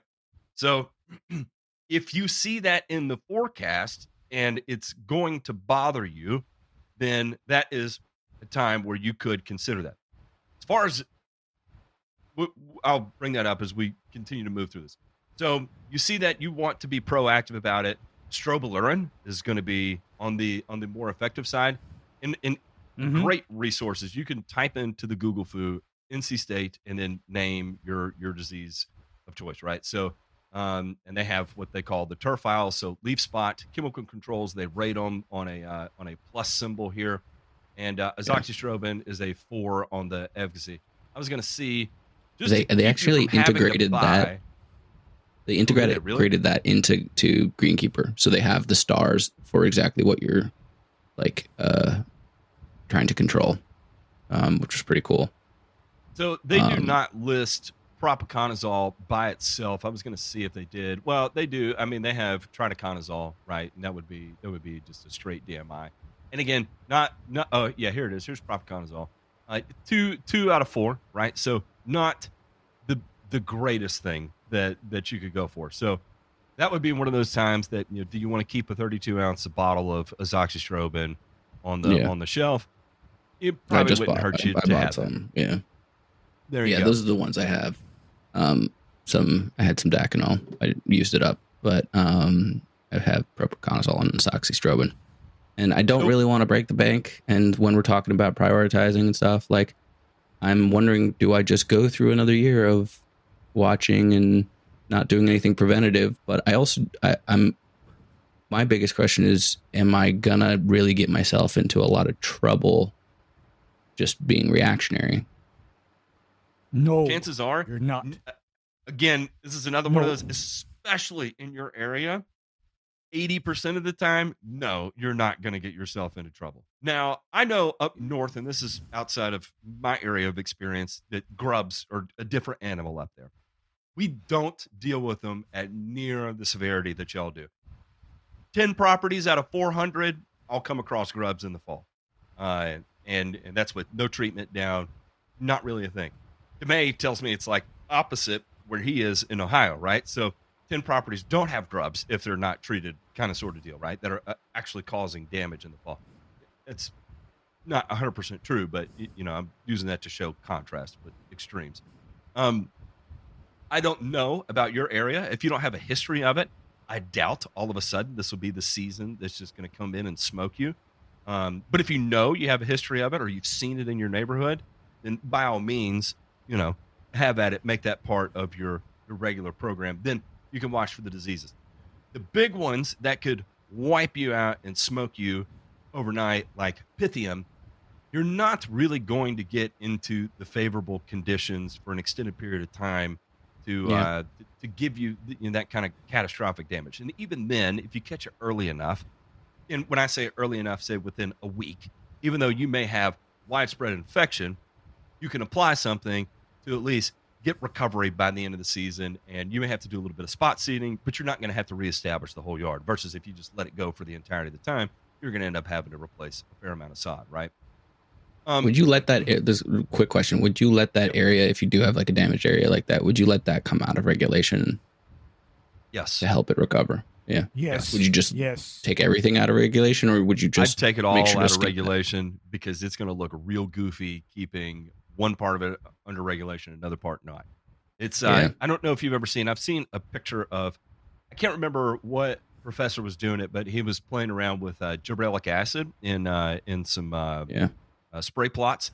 As he was walking out of his treated plots through the green to go put up his sprayer, his feet were leaving footprints of gibberellic acid, and you had like 3 inches of growth on green type grass in days, right? Of just where, that gibberellic acid. So again, you're talking about a gibberellic acid inhibitor, right? So if you're not treating an area, you're talking about a significant amount of growth in that area versus the rest of it. It's overcomplicating things that don't need to be complicated. Right. So, go ahead. You go ahead, because I was going to ask about the next disease. Yeah, I mean, so that was basically my main question when it comes to fungicide. I know we're running low on time, so it's just, look, if I just am reactionary on this, is that really going to be another problem? Because I didn't know the answer to that question, and so I think that's probably my plan. Going ahead, I have it. I now have this wonderful resource called the Discord, where if I do run into trouble, I'll either ask you guys, or I'll wait until a power hour where I can ask you, and then probably forget about it by the next day. But so you don't normally have to deal with like dollar spot. That's never been an issue for you. It was, but it was only like at the end of the season last year, and my Smith Kearns dollar spot model, which I didn't realize what it meant at all. I still don't really know. But I was on one of the Zooms, and I was showing everybody, like, this is what I got. I think Brent was the one who was like, yep, that's freaking dollar spot 100%. And I said, oh yeah, my Smith Kearns dollar spot model says I'm only at 40%. And DeMay was like, that's fucking high. And so I was like, okay, all right. So it definitely is dollar spot. But it was like, I mean, it was nothing like crazy. I didn't like, there were spots that I thought that were maybe like I dripped some gasoline or something when I was, but it wasn't. Everyone has to establish a threshold to do this. And I think a big issue that has honestly started on YouTube is, like we were talking about, overcomplicating things, right? Like when I got started on YouTube, I wanted to talk about the complicated shit because that's what kept me awake at night. And so when I'm talking to the camera, I'm talking about the shit that keeps me awake at night. So I'm not thinking about it anymore. Not thinking that people are actually going to see it. And then have to deal with the downstream effects of it, right? Or same thing with disease, right? We talk about being out there in the field and showing, oh, this is the most beautiful brown patch I've ever seen. It's the time to apply a fungicide, right? And like we're super hyped up about it, like, oh yeah, here we go, it's go time. And then all of a sudden you start seeing people. It's like, well, I don't know if I have any disease issues, but every 27 days I apply azoxystrobin and propiconazole starting in April and I end in October just to make sure. And it's like, wow, hang on, that was not okay. It's extreme, right? And like that's just a turnaround spot, man. Like, stop like destroying your own lawn. Like a common one I see is where, and this year actually hasn't been bad just because I only really pay attention to the Discord and not the rest of the world out there. When I used to pay attention to Facebook and all that shit, I'd get Instagram's the worst, into crazy spaces, because you would be looking at pictures in the spring of a lawn that's eat up with poatriv, And then in summer, you're looking at the lawn eat up in disease when really it's just a bunch of poatriv going dormant, right? But they're so infatuated with this poatriv going dormant, convinced it's disease. I don't understand. I've hit it with azoxystrobin. I'm on my second app of it. I think it's actually Pythium, so I'm going to apply mefenoxam now. And then, so now you're 4 weeks after the fact. The poatriv has not just gone dormant; it's flat out dead. You can't see it anymore. And they're like, "Yep, it was Pythium. The mefenoxam killed it." Right? And it's like, okay, that's a wild way to get there. But Yeah. I genuinely encourage you to be reactionary, to develop some sort of trend line that you can follow in the future going forward, and try to see if you do start to have anomalies of disease with conditions that you can point at, right? Like here, I know by the time May rolls around, May 15th to the end of May, I'm going to have 5 days consecutive of 85 degrees during the day, 65 at night. It's going to happen just where I am in the South. And I know when I hit that, I have a guaranteed 100% probability of some of my cool season grasses are going to have brown patch. It's non-debatable. It is going to happen because I hit the perfect conditions. We're always high relative humidity. If it's humidity is under 60% here, then people are like freaking out, scrubbing with lotion and stuff. My wife swears she can't breathe when the humidity gets that low. So it's always high humidity, and so the conditions are 100% favorable for it. And of course, you're going to end up finding it out there. So in that particular instance, I understand it because I've seen it over the course of 3 years. Had my ass handed to me from getting literally 100 phone calls in a single day, in one single day, of people begging me to get out their lawn because they have smoke rings in it, right? And you're like, oh shit, another one. And then you change your voicemail to say, I know you have brown patch and I will be out as soon as possible to treat it, right? And it's one of those learning curves that you go through and you're like, all right, I don't ever want to have to deal with that again. So now I'm gonna make this part of my program, my fungicide program. I will establish a program to deal specifically with this. Now, not just the region you're in, but the diseases that you have witnessed up to this point, under no circumstance ever, if that is 99% of the time for you, which I'm not going to say it is, but if that were to be, then under no circumstance would I ever have a fungicide program for your specific property. Right. Now, you also get the opportunity to learn, right? Like I like the idea that I'm seeing what I'm susceptible to and reacting to that as opposed to what, some guy with fake teeth does on YouTube. So I haven't gotten them yet, but at some point I will have to, and then I'll be the fake tooth guy. No. I probably don't think grind my teeth out of my head in my sleep because I have an ENT problem that's unaddressed that I don't know about. But Jake, I know when I go on your show. Who we were talking about? Yeah, but at the same time, what we always preach, in our group, of course, is please be your own best friend.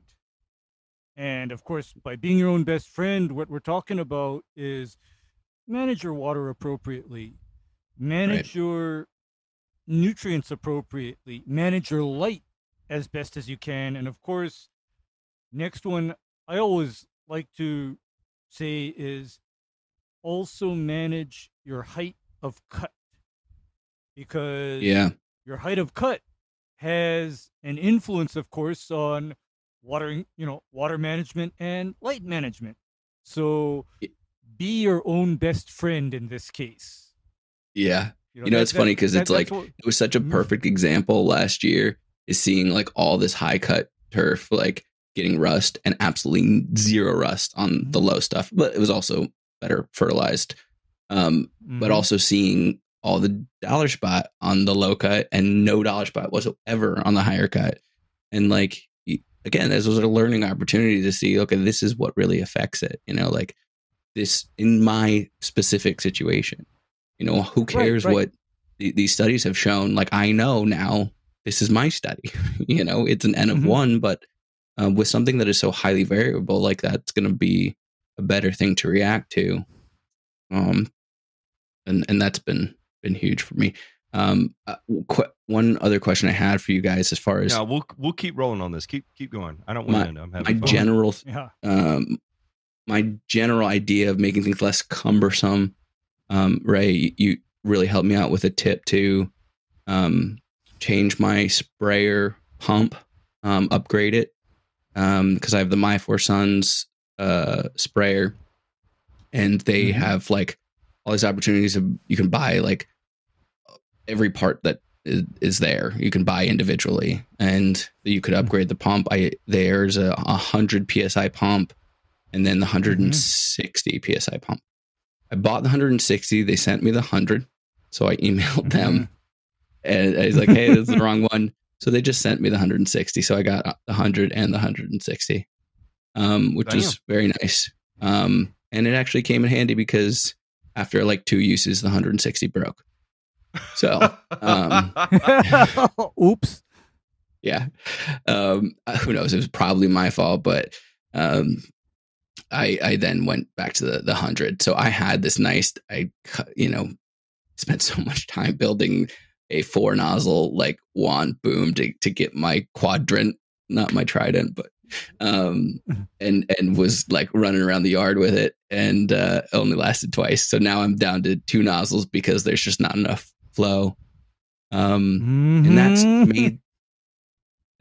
made things less cumbersome to have twice the width of spray, and have the flow to match that. So I'm doing basically my applications in half the time, maybe a little bit more than half the time.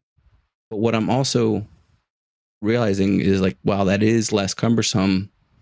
Spraying in general has become cumbersome a lot of times because I'm worried about, making sure that my passes are straight and I've got the right amount of overlap. And I got as down into it where I was marking out 40 inches and putting a freaking flag in the ground and just walking back and forth. Good. That's literally the shit I had to do to learn how to do that. So that's great. So when do you graduate from that? Because I did that once and it was great. That time I used it and I'm like, okay, I've got a general sense of, but when you're messing around with chemicals, yeah, go ahead. Here's what I do. You know what? You keep on doing it until you develop the eye such that you can see the wetness of the spray on the grass from your previous pass. You just keep on doing it, and you can do that with cataracts, man. It took me about 8.5 million square feet to probably have that dialed in. Where I felt really. Jake, my eyes are basically totaled. I mean, I can't wait till I get to 66. Yeah, because I can't wait. Would a polarized lens work? It would help. Kevin just. It would probably help. It would probably help you, but then I know for me, what helps me is the fact that I basically have prescription lenses in these glasses that literally cost about $300. So, it helps. But then my point is that if you can make your passes and you can also mark them off with flags or stakes so that you have an idea, and then you also pay attention now, look at what the grass looks like. And that leads up to my next point about actually spraying now. When we're talking about doing something like fungicides or PGRs, if you have a hard time even seeing, the liquid on the grass, what that actually means is that, hey, there's an issue with your product coverage. Because when I'm spraying a lawn, I can always see, okay, this 60 inches is wet, this 60 inches is not. I can always see it. And that is because I'm getting the spray coverage. It's not random drops of liquid landing here and there, and I'm not spraying and praying, in other words. Right. I'm actually getting the actual spray coverage. Yeah. I mean, I do. So I'll spray with the single nozzle, the AI XR 11006 on its own. And with the new 100 PSI pump, it's like, nice, isn't it? But even with that, like I have difficulty seeing where it's wet and where it's not. So maybe the polarized glasses would help. Maybe I just need to go to the eye doctor. Who knows? But right now, what I've got is I've got the two AIXR 11004s, which when I tested them are putting at about it's supposed to be 0.4, but they're putting like 0.36 or something like that. So that's probably you think that's enough? You know Holy what? Crow. What that means is that your pump is barely able to supply the volume needed for those two tips running at once. Yeah. Because I'm guessing that you didn't have that problem when you had the 60 PSI pump. I mean, it was able to supply those two nozzles adequately, right? Yeah, it was supplying 4 or no, yeah. I calibrated it then too. It was actually at 0.4. It was doing well, and I had a little PSI thing. Little gauge. thing, yeah. So yeah, maybe I need to get another 160, see if it breaks into 2 uses. Just see, because what I suspect it is that, you know, on AliExpress and whatever, I see hundreds of these kinds of pumps for sale. I mean, it's just such a common item. And the thing that, of course, always bugs me is the fact that this entire pump is made out of plastic. I mean, that's what just kind of gives me some unease, because as far as for me, I'm always used to pumps being solid chunks of brass and stainless steel. That's just what I'm used to. Yeah. Yeah. So I did see like on some of those fancy Ben Sims, actually, it was probably the first time I saw it, with like his spray rig as like a little foamer thing at the end where you could see the foam as you come back. Could you imagine doing that on like a spray wand? Tiffany Lawns just linked me to this small foamer attachment that is, I guess, powered by a couple of AA batteries.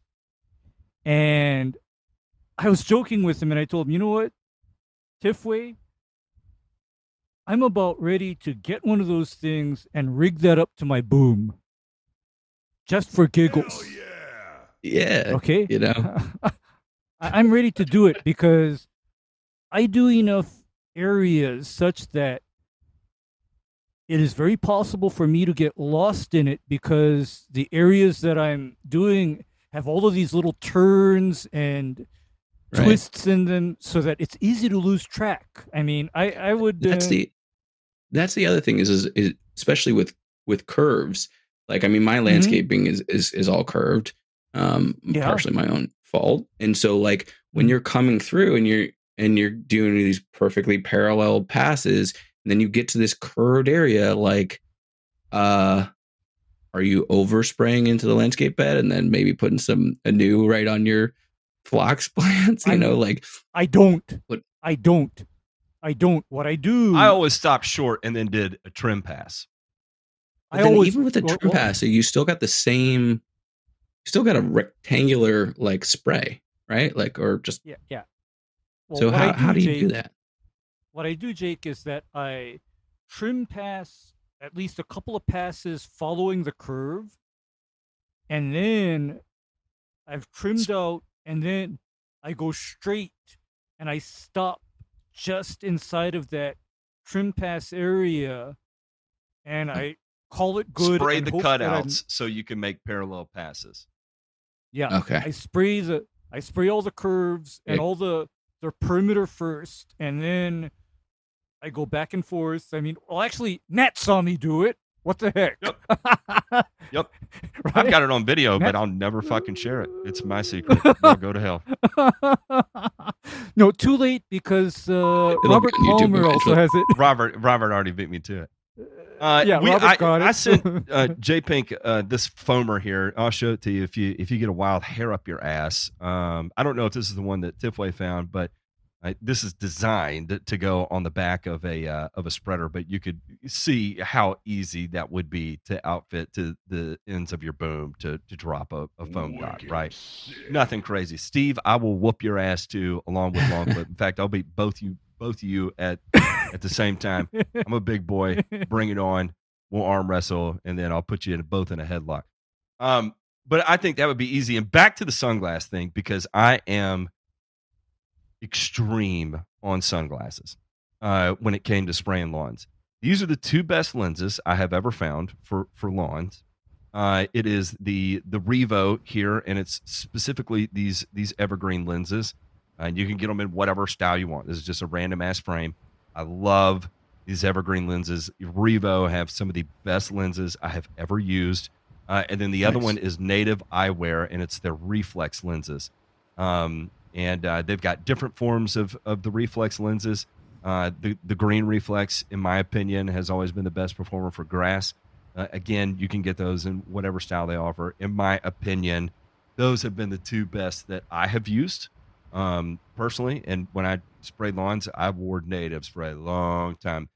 You can get the purple reflex lenses that are actually almost identical in shade to the green ones, and I kind of like those as well too.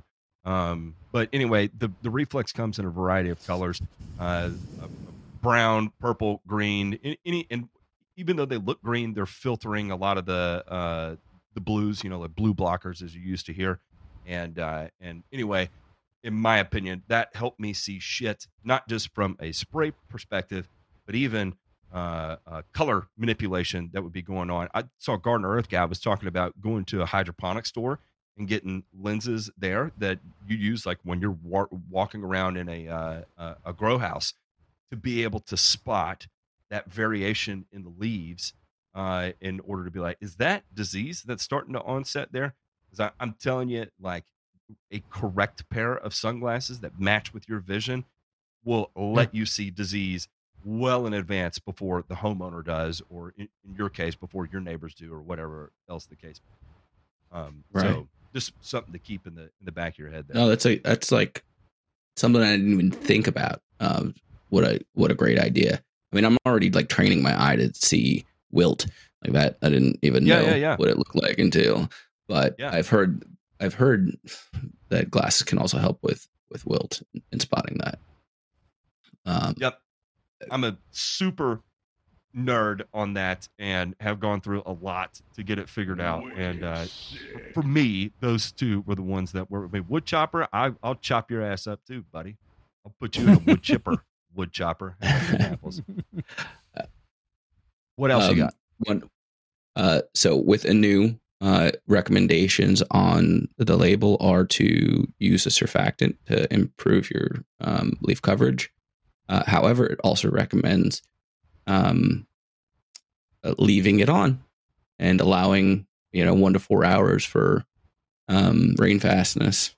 And in my experience with surfactants, and you leave it on, if there's like any amount of heat and sunlight, like I'm getting some toasty tips. What surfactant are you typically using? Just a high yield bullshit. I don't know. It was like okay, $10 or something. High yield is probably, if I remember rightly, that's what they I'm call looking a it up. spreader sticker Uh-huh. type of a product, and that is where things are going interesting. Because when something calls for like a regular surfactant, I'm looking at something that specifically says non-ionic spreader only, and like the generic name in the business is they call it either 80/20 or 90/10. Because the problem with a lot of these products that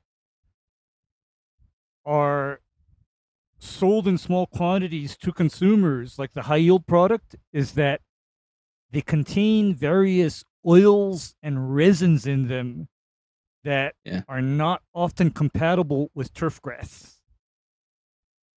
That's where you get into kind of like issues, because I still remember burning the fudge out of grass when I added something called New Film P to a spray solution. That was no bueno. Here's the other thing. What rate are you using? And I have no idea how it spells it out on that, but a lot of times what you're going to see it listed as is inclusion as like a 100 percent gallon of spray volume. Mm-hmm. It was it's like a pint per 100 gallons or something crazy like that, or pint per. So I did like a capful, like half an ounce for the whole 4-gallon tank. Or no, less than that. Okay. Yeah, cap. Yeah, less than that. It's a teeny little cap. Maybe like. Here's the thing: is that these when it says a pint per 100 gallons, that's like setting up all kinds of red flags for me, because then that low of a rate suggests to me that what you're dealing with is one of those resin-based stickers. Yeah. And resin-based stickers often don't play very well with turf grass chemicals. That's just my experience with them. The only time I've ever safely used a resin-based sticker was when, back in my old days, I was applying high rates of mancozeb to turf. Because mancozeb is one of those products where you have to get that stuff to stick to the turf grass leaves and not wash off even though you're irrigating. In that case, it's fine, but then you try to add that to a regular herbicide or other application, then there's something about that resin that just doesn't play well with your tank mix. Yeah. In typically I'll see it as a 0.5%, something like that inclusion. And so, general math, you say you got 4 gallons, 128 ounces times 0.5%, so times 0.005, 2.5 ounces in a 4-gallon backpack, right? So, and that's me assuming you're just using a non-ionic surfactant. The other thing you could do too is, and this is going to sound counterintuitive, but a little bit of urea added to the tank, and I'm not even saying enough to register more than 1/10 of a pound, but a little bit of urea, you'll notice that will cut surface tension and increase the rate of dispersion across water of water across the leaf surface. I've been buffering down with a little bit of ammonium sulfate. Okay. Actually, what's the Anu? The Anu specifically calls out using ammonium sulfate in your tank mix. So if you have some... Oh no, we lost Ray. He got was going to be real good. Blue screen to death. He's back. Ray's back. But anyway, here's the thing: is that if you're using AMS also doesn't play well with resin-based products or oil-based products. So what I'm thinking might be happening to you is it's just this product. You may have an issue with the surfactant or spreader sticker that you're using being incompatible with the AMS, because I've sprayed a lot of Anu and I've never had burn or leaf tip browning from that application. But then, of course, I just have the plain, 90-10 surfactant that's not also a sticker. Yeah.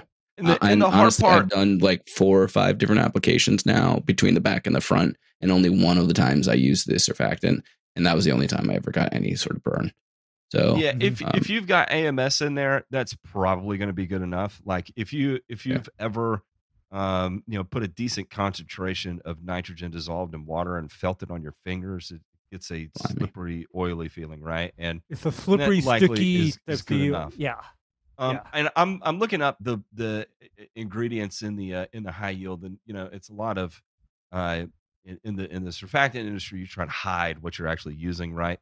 And so you have an alkyl phenol ethoxylate, right, which is a general term for a class of surfactant, right, of a non-ionic surfactant.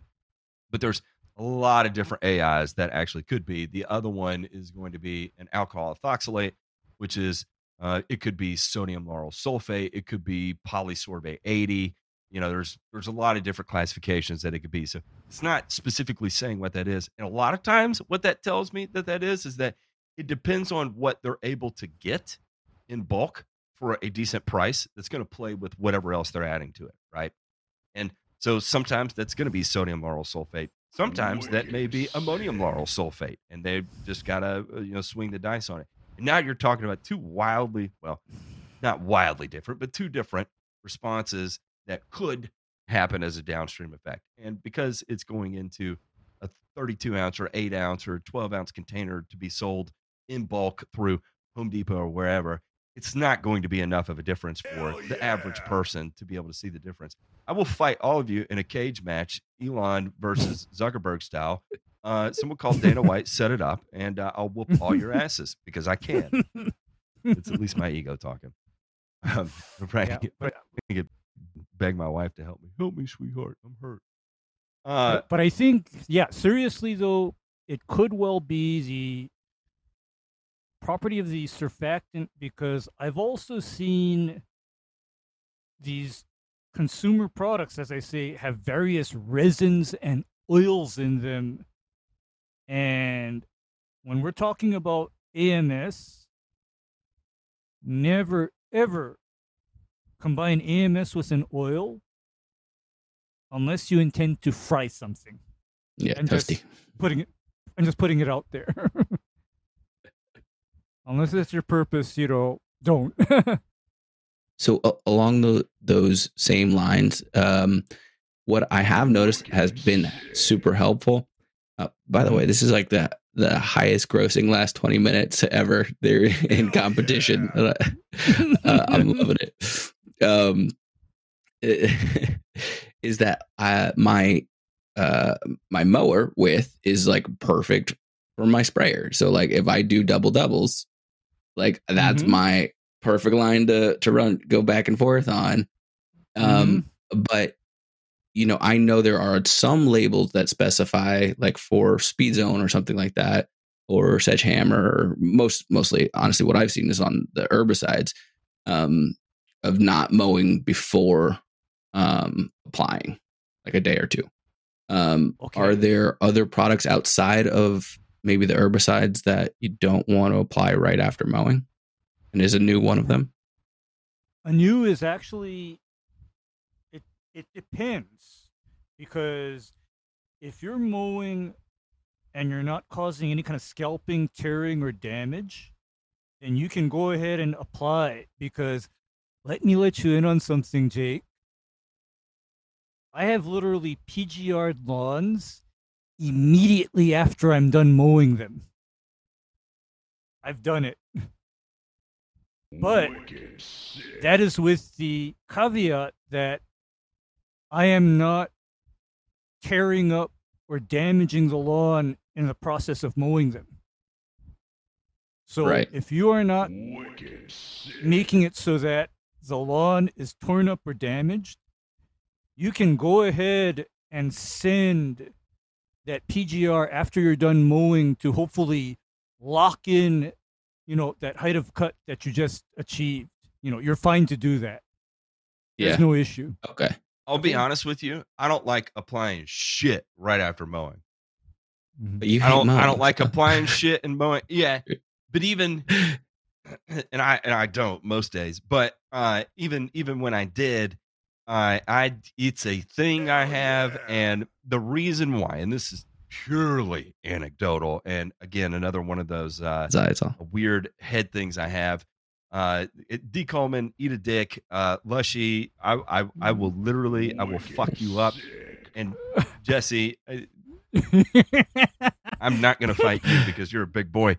But I've got about 12 inches on you, so I don't know. We might have to swing for each other. Anyway. Oh no! Yeah, I'll put a boot in your chest there because that's my waist comes up to about your chest. There's my short joke of the day. Sorry, Jesse. I'm sorry. But I would get into situations in lawn care where I show up and the mowing guy's there, and I'm like, you know what?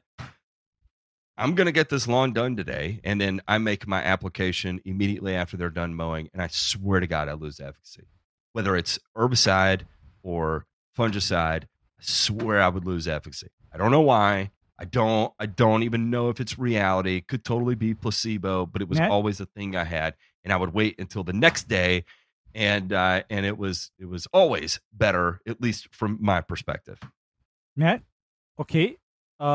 It also depends on how the grass is even mowed. That's the other thing too. Sure. Height of cut and what condition the grass is in after it's mowed. Because, in my days previous when I never mowed the lawns that I treated and somebody else was doing the mowing, it was policy for me never to apply anything to the lawn the day of or the day after the mowing crew showed up. And the reason why is manifold, because unfortunately my mowing guys were not nice. They were savages, okay? They were absolute savages. So I'd like to think I'm probably get a little bit better than that, what is your mowing frequency? What is it now? Yeah, I forget you're under holy regulation as well too. Yeah. So it's great though. Last year the front was mowed every day, every other day, at about an inch, 3/4. I tried to push down to 3/4 a couple times. This year I started at 3/4 again, and it's just like with the Rotorola, on a slope, I just, unless I'm going straight up and down, I scalp, and so I will say, I had just scalped the shit out of it because I wasn't being really diligent about it, and I was trying to go at 3/4 of an inch. That was also when I saw some burn happening there but I still do think it's probably the high yield bullshit.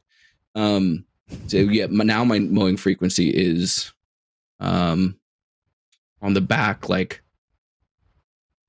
twice a week. Front is maybe 3 times a week, maybe.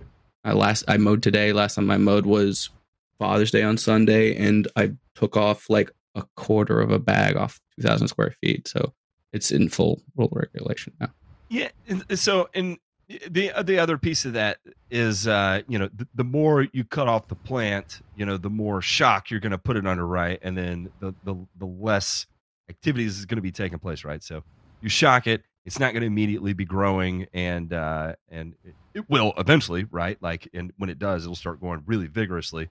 But I don't know. I feel like there's something with the timing of those applications. Now, at your mowing frequency, I'd say you could pretty much take what I said, ball it up, and throw it right out of your window and act like I never said it. But for other people that are on a once-a-week schedule that are not wholly regulated, then I would put space between the time at which you cut and Eric, that's actually funny. 40. I mow somewhere between 40 to 50 hertz. That is, I would beat your ass, my startup bro, but that one made me laugh, so I'll let you get by. Yeah. What else? I think what else is next time? I'm just gonna start throwing questions at you guys because I've got so many of them. No, keep going. Keep going. Fuck it. We're going. going to skip the after show tonight because Demey's gone, and I don't like watching YouTube videos like to try to build a show prep for an after show. So fuck it. We'll do it live, as Bill O'Reilly said. Yeah, absolutely. Yeah. So one other thing that I've changed is the frequency of how often I'm sharpening my mower blade. Before, I was taking it off every single time before every mow, and just getting a fucking razor sharp edge on it. I mean, it took like 2 minutes. It wasn't that long. Like, you just put a couple passes. And so now I realized, I was like, that's probably a little bit of overkill.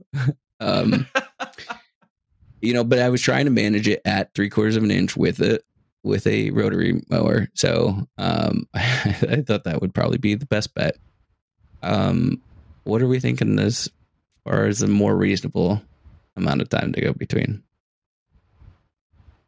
I'd probably tell you, actually, I'd go a little bit less than that. I'm thinking like maybe, if I wanted to put a number on it, like every 10 hours of use.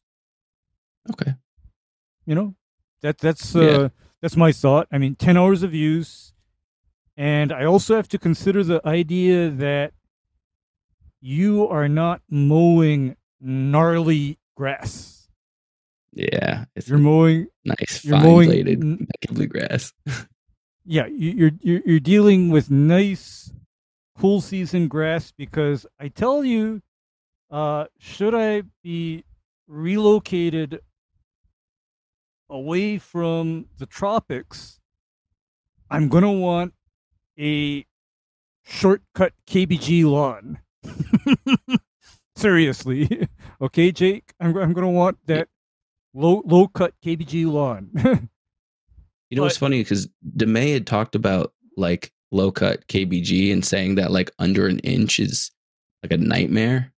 And in my mind, I was like, that was the whole idea of potentially going to a real mower, was that like I could get it even lower, but if it's like with a real mower, is it going to be a nightmare?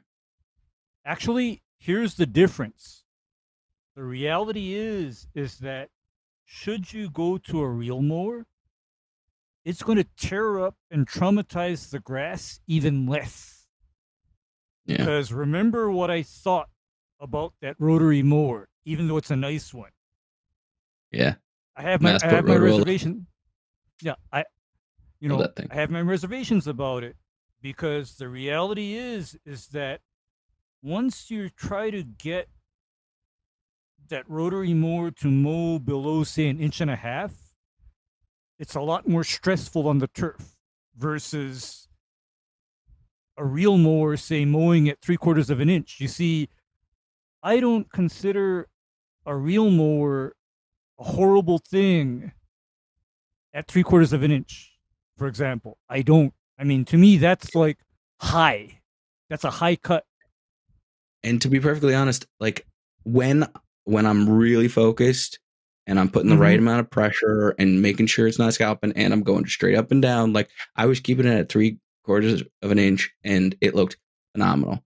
And there was really no scalp marks, but like it takes so much mental energy and focus. And I'm like, this is what I was going to say. The difference there is that with the real mower, you don't have to consider any of that. It's just like, all right, I'm going to mow the grass. Versus with the rotary, you're at the mercy of any undulation you have in your lawn. And it's like, can I predict where everyone is going to be this time of year or whatever the case may be?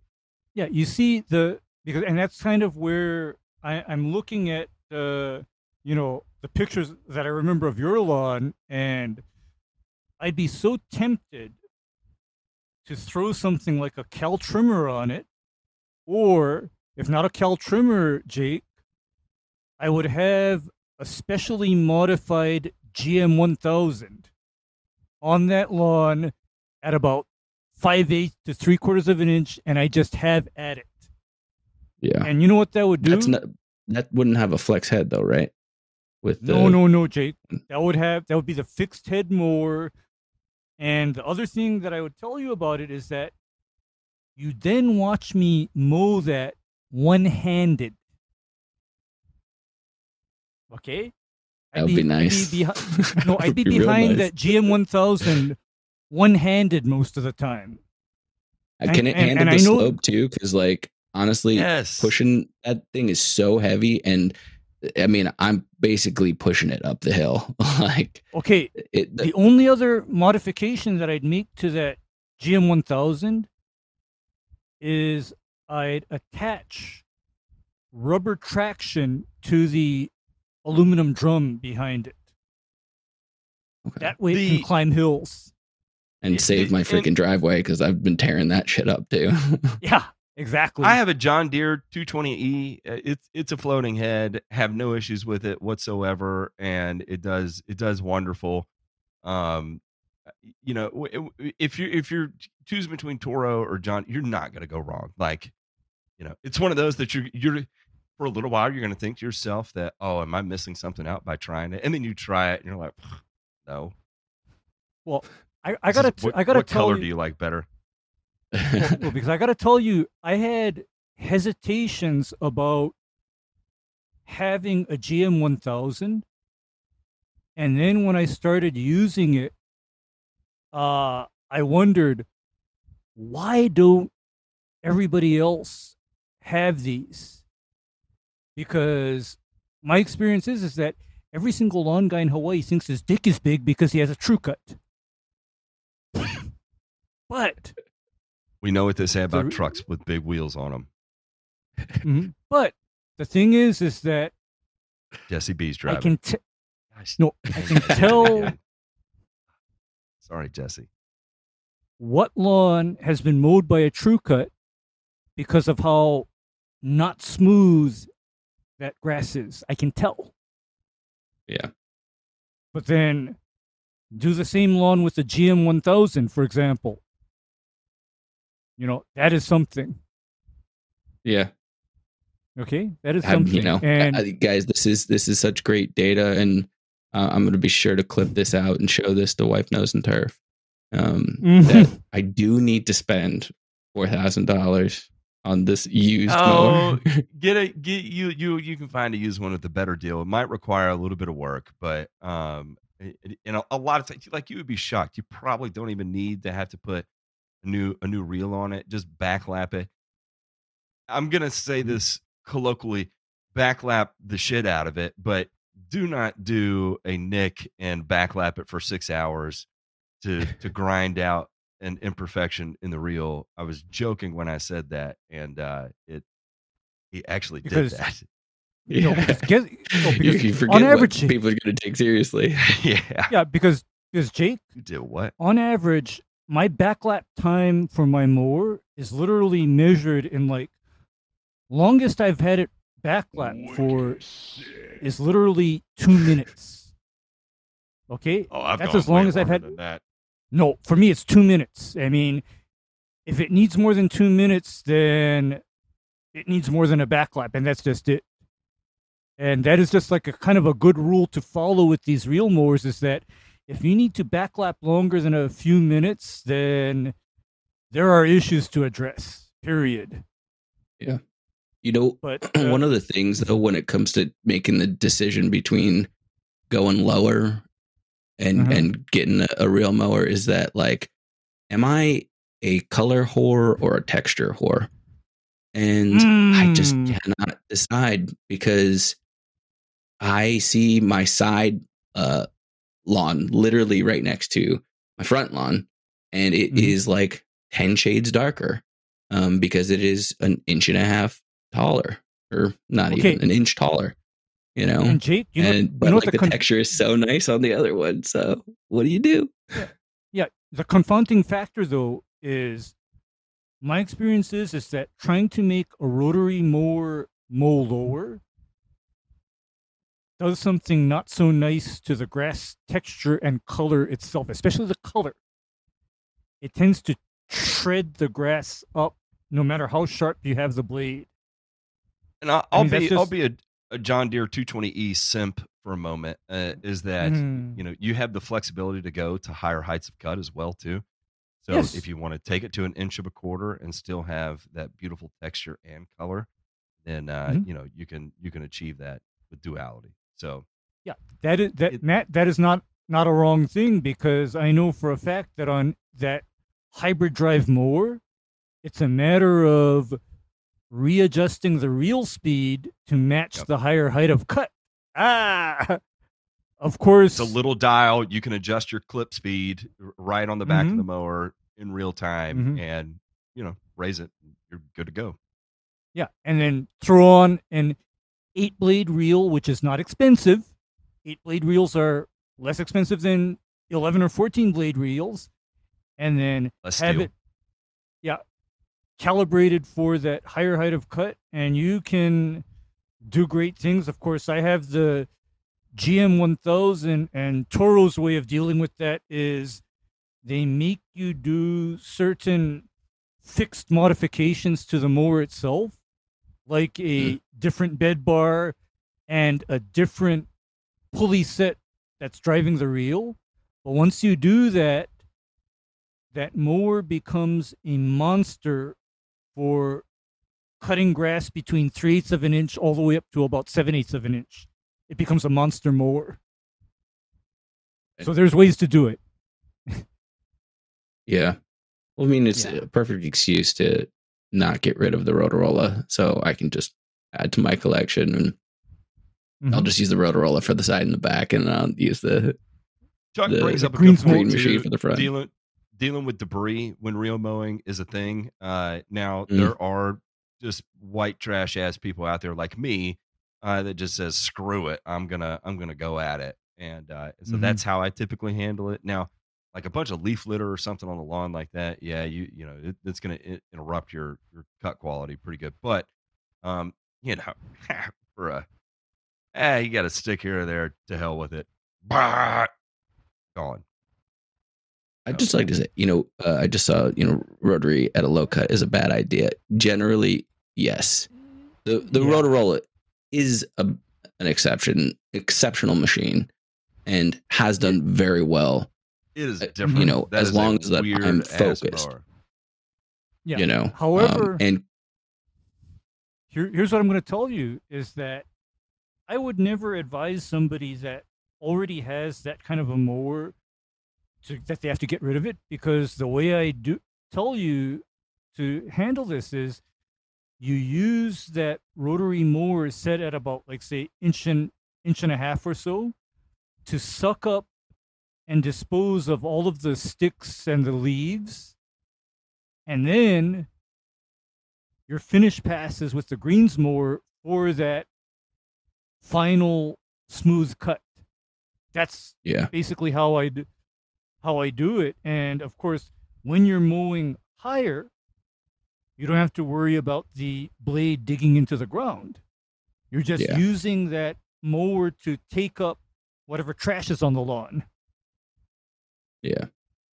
And honestly, even at the 1 inch height, like it doesn't dig in, and it does have really, really good suction to it, enough to suck up literally every little piece of polycoat urea that I had put down. Oh man!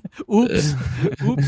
I mean that's just. I was like, you know what? Let me try bagging for once and seeing what bagging on the backyard looks like. And I looked into the bag and I was like, oh, there's just little blue pellets everywhere.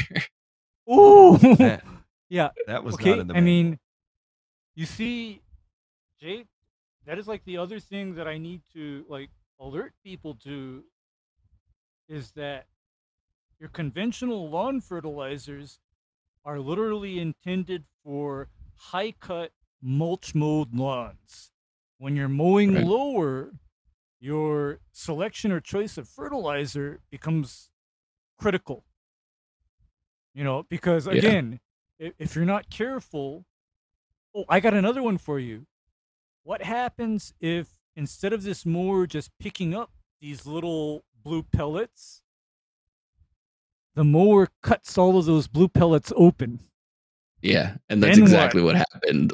Because I normally don't bag on the back and the side.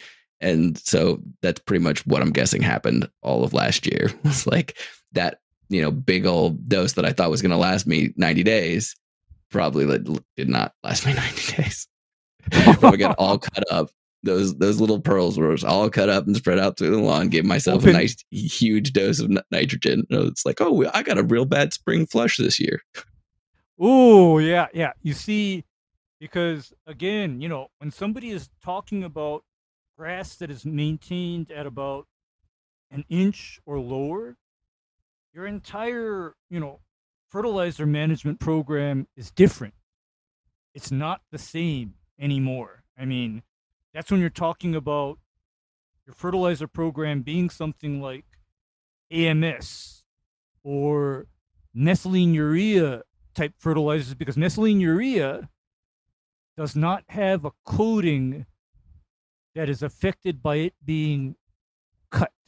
Methylene urea is dependent on release by bacterial action in the soil, not because it's diffusing through an osmotic coating. So, yeah. I after I noticed that, I gave the rest of the bag to a neighbor. I was like, hey, you can use this. I spent $90 on it, but whatever. It's a waste now for me. Now I'm just going to throw the Maxer G down because I know that's going to last me a lot longer. Mm-hmm. Just don't stripe your lawn with it. I've seen enough stripe lawns this year. It's a thing this year. I don't know what it is, but I've never seen as many stripe lawns as I have this year. It's crazy. What's wrong with people, Matt? What's wrong? I mean, I don't know. Shout out to Gardner Earth Guy. We were not able to connect when I was in Florida this last week, but I'll be down there here in a couple of weeks. But and we are going to get together and we will ride around and document all the stripe lawns we see, because I was just on this one street, counted four stripe lawns: Bermuda grass, centipede, zoysia, on one street, all striped. And I was like, it's either the same dumbass that did all of that, which I don't think it was. I think it was all homeowners that did it. And I think they just all foobarred it. What's going on? Honestly, the quality of like homeowner spreaders, I've realized is just shit. I don't have a professional spreader, but I can imagine it's got to be a lot better.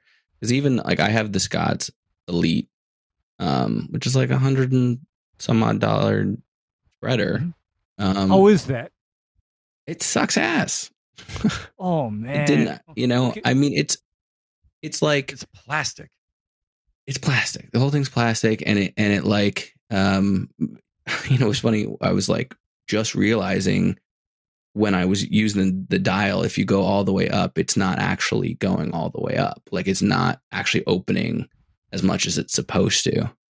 And so I was like, how can this be calibrated appropriately? Those little slot, there's two of them, which I wish they would have just had one, because one of them will like stay open because it gets caught on like a prill. Or like they're not opening fully because there's just a little too much friction. And I'm like, man, it sucks. The only thing I can do is put it on like the lowest setting that I can see fertilizer coming out and just go back and forth in every freaking different direction, which put that on Facebook Marketplace, and I guarantee you can find a Lesco on Facebook Marketplace or eBay somewhere around your area that someone would just want to get rid of, and you probably have to put a new paddle on it, a new impeller, and maybe some work on a tire or something, and you'll get it for $40-$50, and you've got a $400 spreader. And once you spread with one of those, like I picked up a Scott's Elite to just touch and see and feel at one of the big box stores, and I was like, that is embarrassing. Like it is a clown toy is what it is. And I'm not saying it to slight you. I'm just saying that once you feel a Lesco, they're not even in the same class. Like one actually feels like a tool, the other one feels like a Tonka toy in comparison. So Yeah. Darn, because I mean, it's you know what, definitely an Matt? upgrade from the recommended. Scott's Mini, but You know, Yeah. I gotta be honest with you guys. I have not pushed a spreader in decades. I honestly haven't done it yeah, because I pushed because a spreader today. no, the truth is that the last time I had to run something granular, I blew those damn granules. 50 pounds. Oh yeah, like out of a backpack. 50 pounds in a couple minutes or less. I mean, I just staged bags, and as the hopper emptied, refill that hopper and then blow it. And I had like about a couple acres covered in an hour or less. what tool is this that you're talking about? It is a blower, backpack blower, right? That you would blow leaves with, but outfitted Yeah. to be able to blow granules. It's got like a hopper on what the So think about Handle? like a mosquito fogger, right? yeah. It's a mosquito fogger. So where you would normally keep your pesticide, Liquid, you would yeah. have your Oh, granules. Okay. And Yeah. there's an adjustable gate at the bottom of the tank to where I can have it fully open or just a couple ounces of granules flowing at a time. And anywhere in between. But like I said, I've used that for spreading granules, and it is, as I said, it's a different experience, Yeah. to say the least. Yeah. But I think that'll be my dream. But then my goal eventually. But I'll go for the $40 used Lesco spreader first. but the thing is that of course commercially it's a bit of a convenience for me, because anything that like falls over into the sidewalk or the driveway, just shut the gate on the granules, blow off my overflow, and move on. So Yeah. it works out. Yeah. It works out. That sounds like a toy that I'd really want. All right, Well, it's it- 11:23. We'll call this at 11:30. Last question. No, I don't have any more questions. I want to say thank you guys. I think that this has been an incredible year of learning. And it would have never happened if you guys didn't open the door to let people in. I'm genuinely a shy person. Do not normally like getting on, Zooms or even typing in chats. And you've created a culture, an environment where people feel like they can contribute and be a part of it, and it's welcoming. And it's made a hell of a difference for me to have a hobby that comes with a group of friends. So thank you guys. No, Wow. Thank you, Jake, because we appreciate the company. We just appreciate the company. And Are you You know going to what? Louisville this year? I don't think so. Okay. It's gonna be a tough one. I'm on a tough rotation at the time. This guy's so a fucking weirdo. Fuck you, Jake. Don't worry. We will accost you again, and we'll lock arms and accost the rest of the world. Seriously, Yeah. thank you. The kind words were incredible, and makes doing this all worthwhile. Love you, sir. Love you, Ray. Gentlemen, Love you, boys. everyone else out there. Good y'all have a night, great everybody. Bye.